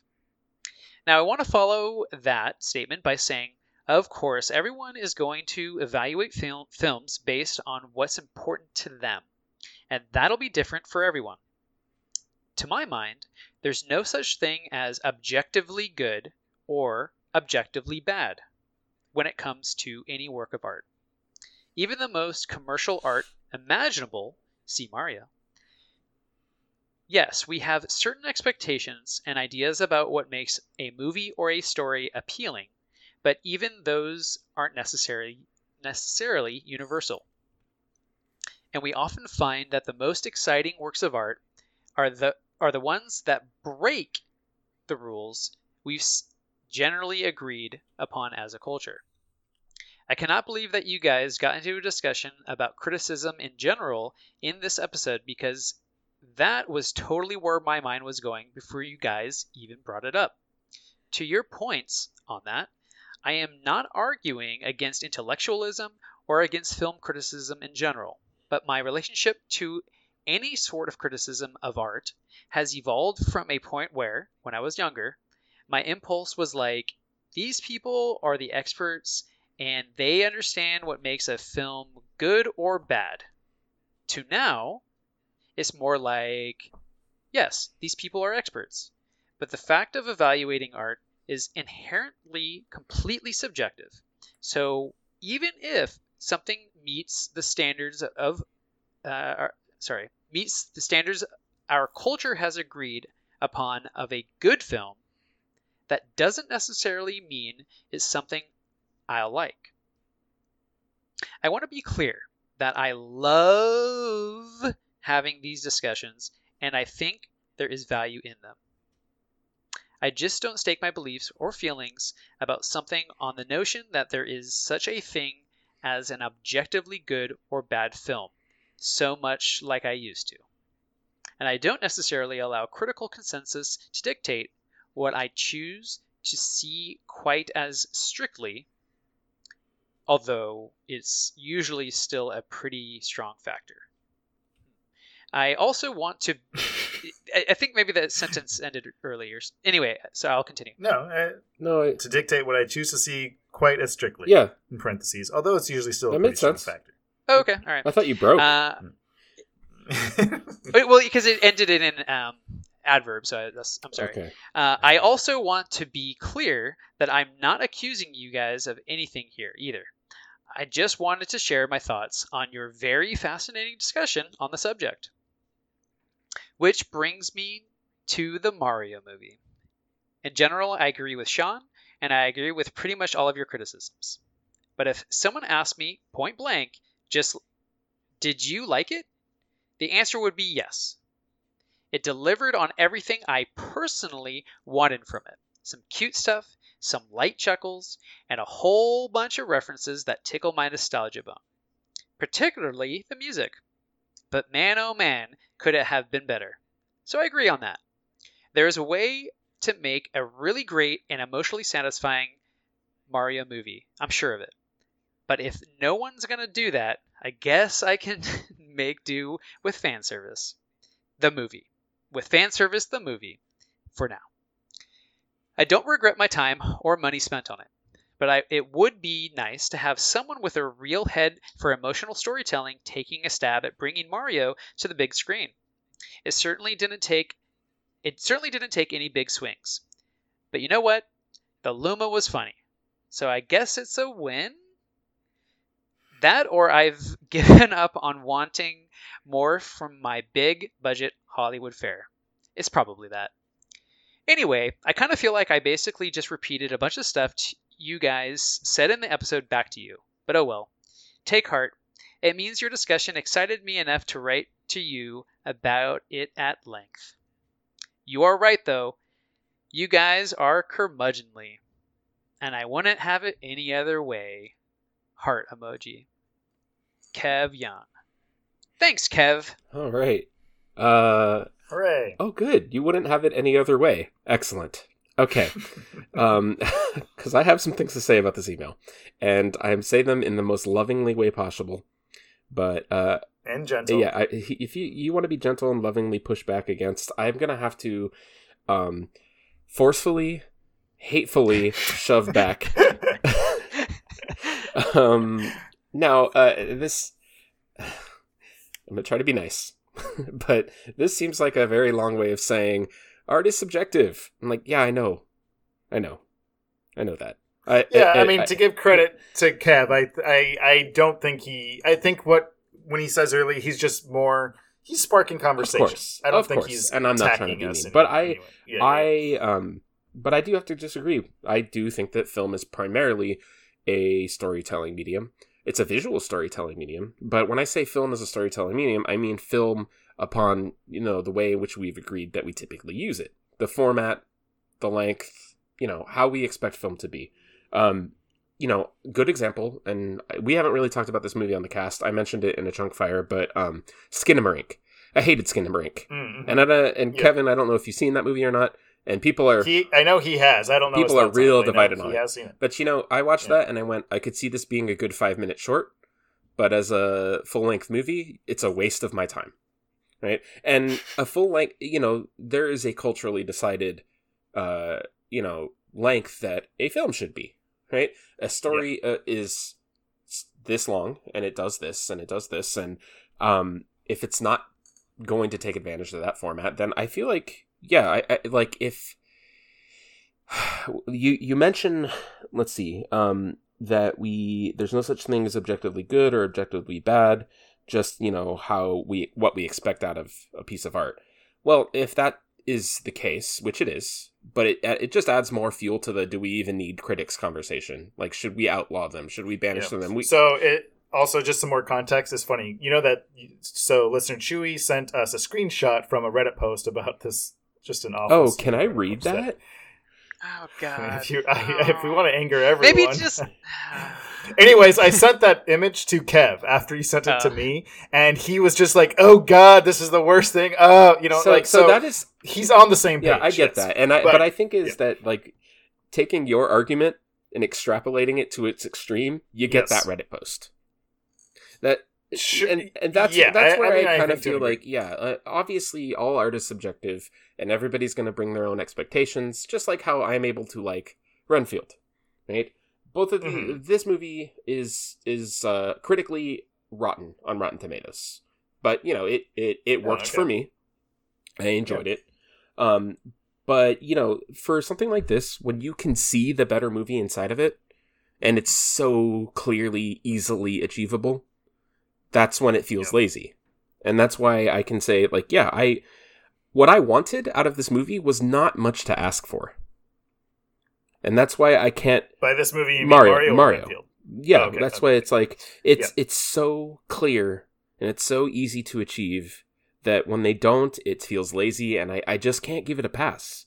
Right? I just can't. And I did enjoy the parts of it that I enjoyed, but it's like, you say... If there's a way to make a really great and emotionally satisfying Mario movie, I'm sure of it, but if no one's gonna do that, I guess I can make do with fan service the movie. No, do that. Somebody do that.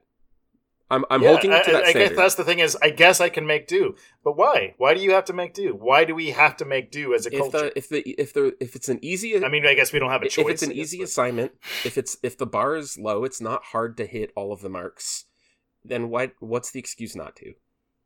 And so... Yeah, I don't know. It's right there. I mean, I like I said before, I think Kev is more just like prompting conversation because he enjoys this and I enjoy it and we all enjoy it. Don't censor me! I think one thing that is, I think this is something that ultimately the world would be a lot better place if people were able to kind of like reconcile the fact that they could hold these two notions simultaneously in their head. And that is, I can like something and that same thing can be bad, right? If people were able to and it's not an easy reconciliation, right? That's not necessarily easy. I'm saying it. I don't mean to like imply that like, oh, why can't people just do that? But I do think that's an important thing. Like, if you could reconcile, like, okay, yeah, I like this, but it's not good. How much of just like animosity and just like internet hate would just like dissipate? Like, and the other thing too is that who cares? That's the other thing. Like all this like critic debate of critics aren't like, what? If you like it, why do you care what the critics think? You caring what the critics think, I think I even said this last episode, is implying that their opinions are better than yours, right? Like, to an extent, it's like you just want your opinions to be as good as theirs. I don't know. Like, it's just this weird oxymoronic kind of idea.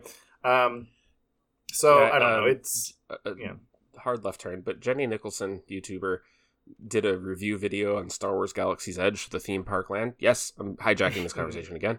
But she was talking about how in the plans, there was plans for free roaming droids that would just kind of go around and interact, and they were cut because of budgetary reasons. And she says in her review, I have to mention this because I feel like if people don't know that we could have had free roaming droids, then we're not like holding Disney to their standard. Like, you need to know this is what we could have had. This is what they took from us, and like they could have, and we could have ended up with a better product. Like, and I feel like us being curmudgeonly and nitpicky with the Mario movie is doing the world or the 14 people who listen to the episode a service by saying, "Look, this is what this movie could have been." Like, come on, like this is what it could have been, and it wasn't that hard. I mean,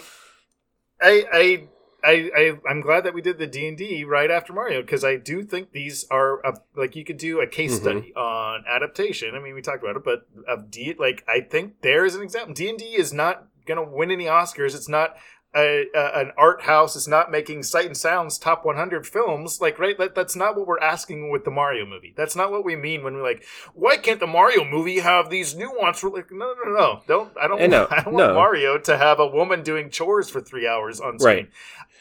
But it could be D&D. Yeah, we could get a Mario D&D. You know, like that would be an improvement. Still you say quality. I guess I can make do with fan service the movie for now, but they're not going to reboot another Mario animated series. This is what we get. You know, and I think to an extent, you know, it's easy, like, oh, you guys just being curmudgeonly, and yeah, that's fine. But I mean, we're obviously doing it on the Mario movie because, hey, guess what? You think we would care as much about a kind of bad Mario movie if we didn't care about Mario? Right? Like, you know what I'm saying? Like, I know that's potentially leads down some toxic avenues, like, oh, we're the gatekeepy kind of stuff. But the reason that we, you know, are curmudgeonly about a Mario movie that could have been better is because we all are huge Mario fans. We have talked about Mario multiple times on this podcast. I am staunchly of the opinion that Mario deserves a better movie. And I think I think that can summarize most of my thoughts about why I'm being so harsh on this. And Kevin, I really mean no offense to you, but I also really feel passionately about this. I love Mario. I have my whole life. I feel like it deserves a better movie, and I feel like it would have been very easy for them to make that movie. Yeah. And that's where references are not mutually exclusive with characters, storytelling, setup, payoff. You know, I'm not willing to give it a pass so easily because it did the bare minimum. Like, no, thank you. I'm sorry. C-. You passed, but don't be proud. Yeah, I mean, and I guess the other thing is maybe to kind of go in the opposite. It's not like Mortal Kombat Annihilation bad. So, you know, maybe us being so curmudgeonly gives us the impression that, like, we thought it was The Room level bad. Like, no, not at all. Obviously, it's a movie. Yeah. It's a movie that looks like a movie and it feels like a movie at least, right? We're not saying it's a train wreck or something. As curmudgeonly and nitpicky as we were on the movie, I feel like we also heaped a good amount of praise for I was actually and gave credit where it was due. That we're pretty glowing on parts that I thought deserved it. But like Kev said, that was a great episode. That was one of my favorite discussions we've had recently. So I'm glad Kev thought so and got people talking. I hope you or nobody else takes this as a means to not email again because I'm still curmudgeonly about this.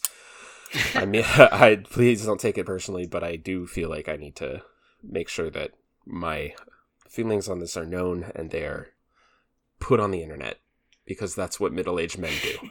It's important. Yeah. Well, so one little comment on all that. I think I like everything you guys said. I didn't really chime in, but I agree with everything was said. And I think, I forget who just said it. I think Sean, something about just kind of sparking the conversation and it provokes conversation. I think that's the best thing that can really come out of this is the conversation, right? Because through the conversation, we spark new ideas. We spark new understanding because within our own heads, we only have one perspective. So I love hearing both of your guys' perspectives because it's something I hadn't considered, right?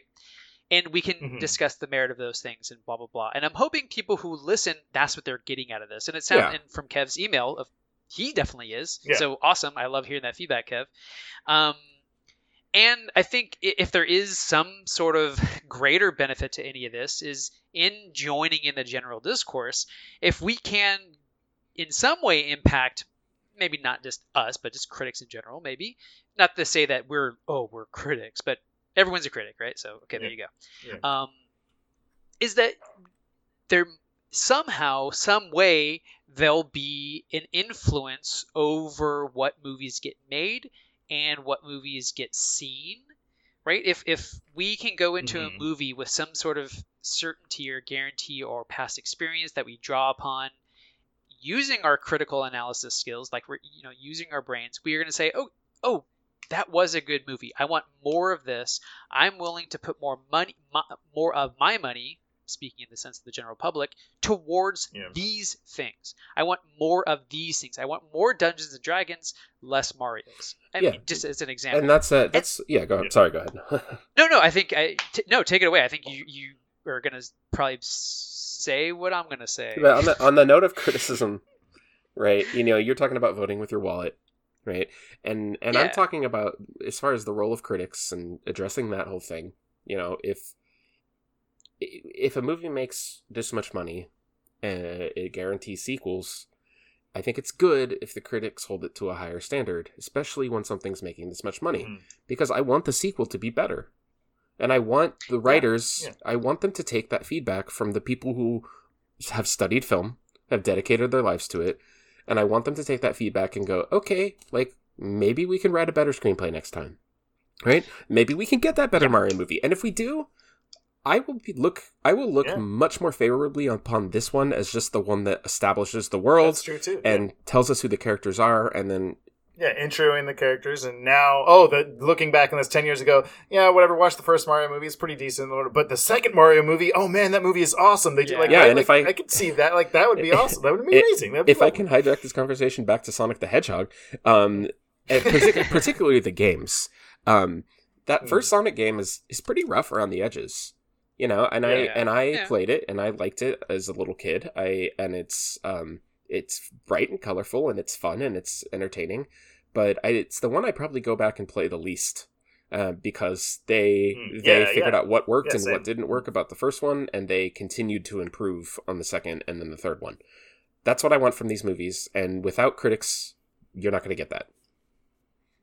Yeah, I think also too, an interesting kind of thing that I've kind of seen, and maybe this isn't everyone's experience, is that everyone or a lot of people who are criticizing the critics they're not like having a discussion about the film, like, oh, you're criticizing the Mario movie for having these kind of weak character portrayals and a story that really doesn't pay off or isn't really interesting or emotional and stuff like that.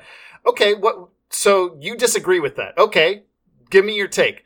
No one has a take. No one's arguing these points. The argument is you shouldn't criticize, right? Like, I would be much more willing to engage and be interested in this discussion if the people who like the Mario, quote unquote, like the Mario movie were saying, no, there is good character stuff here because this is this, or this is a really interesting, cool story because it has these, no, but that's not what's happening. That's not what's happening. Right. What's happening is going, just be happy with what you got. Don't what are you going to criticize? Yeah.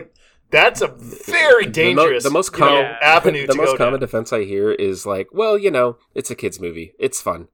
I didn't need a big story out of it. No, that's not. So then you're not, people say this, so then you don't actually think it's good. Right. You're admitting that what the critics are saying. You just don't want us to say that it's not good. That, and that's bad. That's bad discourse. Just whatever, right? So I think that's another kind of part of this conversation that is sometimes frustrating. Yeah.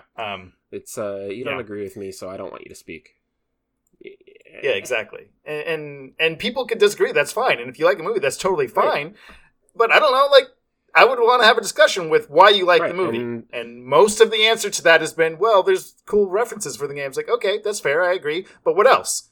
Well, there was the music. Good, You know what I mean? If it's good enough for you, fine. But don't come at me for wanting to hold it to a higher standard. And I'm not talking directly to you, Kev. I'm mainly or anyone specifically. Again, go back and listen to the episode. We were pretty glowing. I like them. I'm on Kev's page. I like the movie.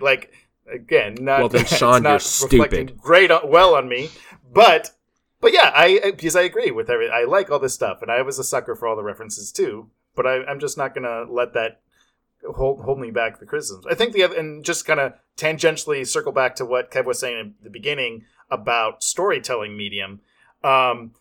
And maybe I think this is a slight splitting, well, not splitting hairs, but misunderstanding in terms of the term storytelling, because I think that all art is a storytelling medium in the broad sense of the word. And when we say storytelling, and Chewy, correct me if I'm wrong here, but I don't think you are specifically saying a story with a beginning, middle, end that has a plot that goes to these beats. That's not what you mean when you say storytelling.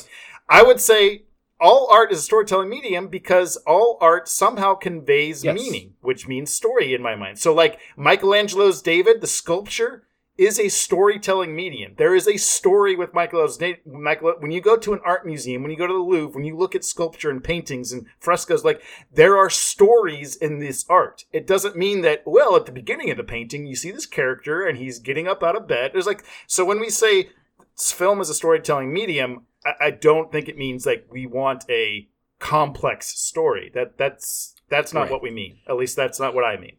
Well, yeah, that and make what I sense? mean is that, what you said, most mediums are storytelling mediums, if not all. And another thing that I talk about in my class is that, all art in some ways tells a story, but different types of art tell stories in different ways, and some are better for certain stories than others. And and like I said with the Skinamarink comparison, like and like I say in my class, like this story, they chose this medium for this story for a reason, right? Mm-hmm. And if you're not going to take advantage of that medium, then keep it a video game. It's great as a video game, right? But if you're gonna make it into a movie, then take advantage of all the positives of it being a movie.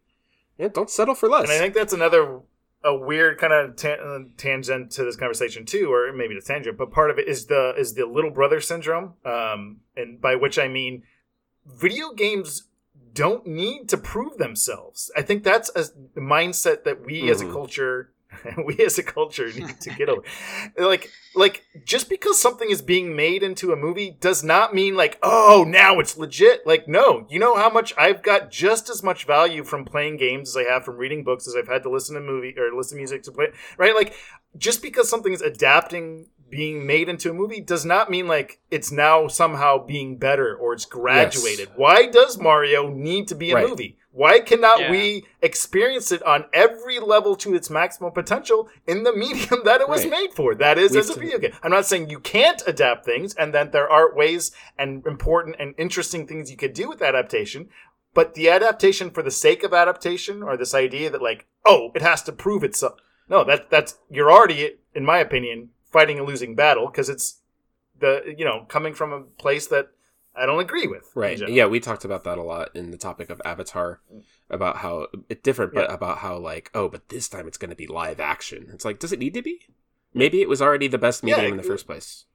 Exactly. It's saying, exactly. Like animation does the same. It's like, oh, it's just like, oh, what if we got a live? It's like, why? Why do you want a live action? Well, because then we could see it in they have skin cells. I mean, like what? Like on a similar topic, they just announced that they're rebooting Harry Potter.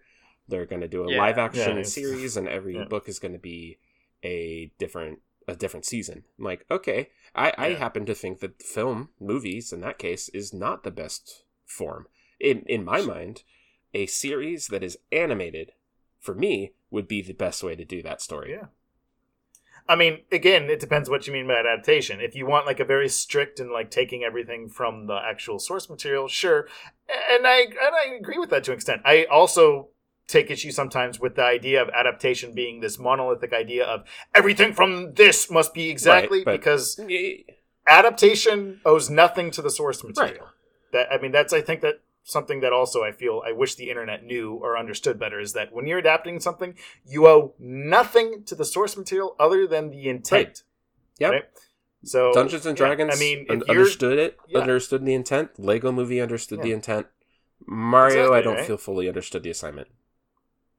So you get a C minus. Well, there we go. We figured it all. We solved all criticism. We solved movies. We figured it out.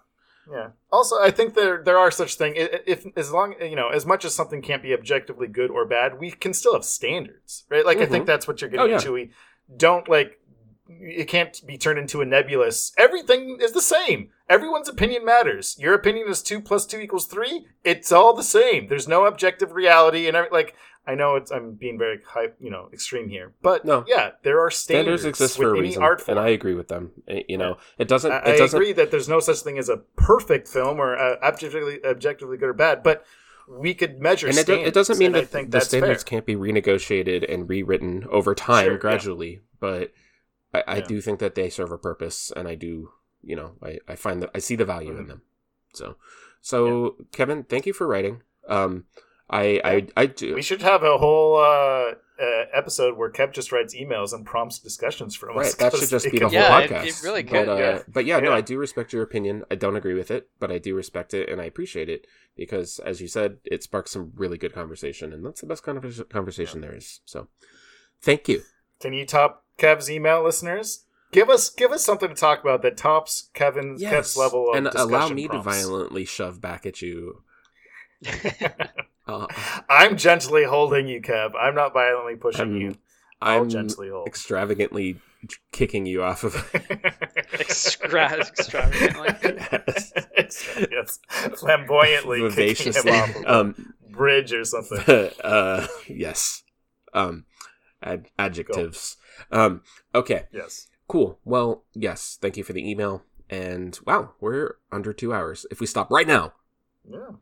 All right. Well, let's get to it and stop soon. Thanks for listening, everyone. We may be taking a few weeks off because of vacation or busyness. I'm actually going to be out of town for a little bit, so it might be a couple of weeks, but we'll be back with Guardians of the Galaxy probably. Yeah. What else is coming up? Flash is coming out in a couple of weeks. Other things are down the, May. May is summer's the around start the of summer corner, for Hollywood. So yeah, give us a few weeks to get our bearings and get prepared. And Ryan has to recover from Coachella, dying. or hopefully if he lives, survive. Yeah. And well, I need my if he familiar to lives- fetch me bodies. I'll be fine. so Sean, don't forget Or you to could bring bugs. Bring sealed crickets, Ryan. don't forget to publish sealed the crickets. job application for replacing Ryan's role, just in case.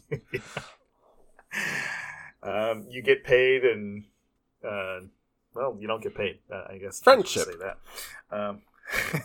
Friendship. Yes. Okay. Yeah. Anything else? Bye. We rolled a critical hit. 20. Nat Dungeons, and we didn't get 20. any dungeon. Nat 20. And Dracula sucked our blood. There we go. We got both. C minus, Sean. Bye. C minus. Okay, I know. I didn't. All right. Good night, everyone. I'm not proud of it. Nice. Bye. This has been After the credits. a Young Chunks podcast. Yum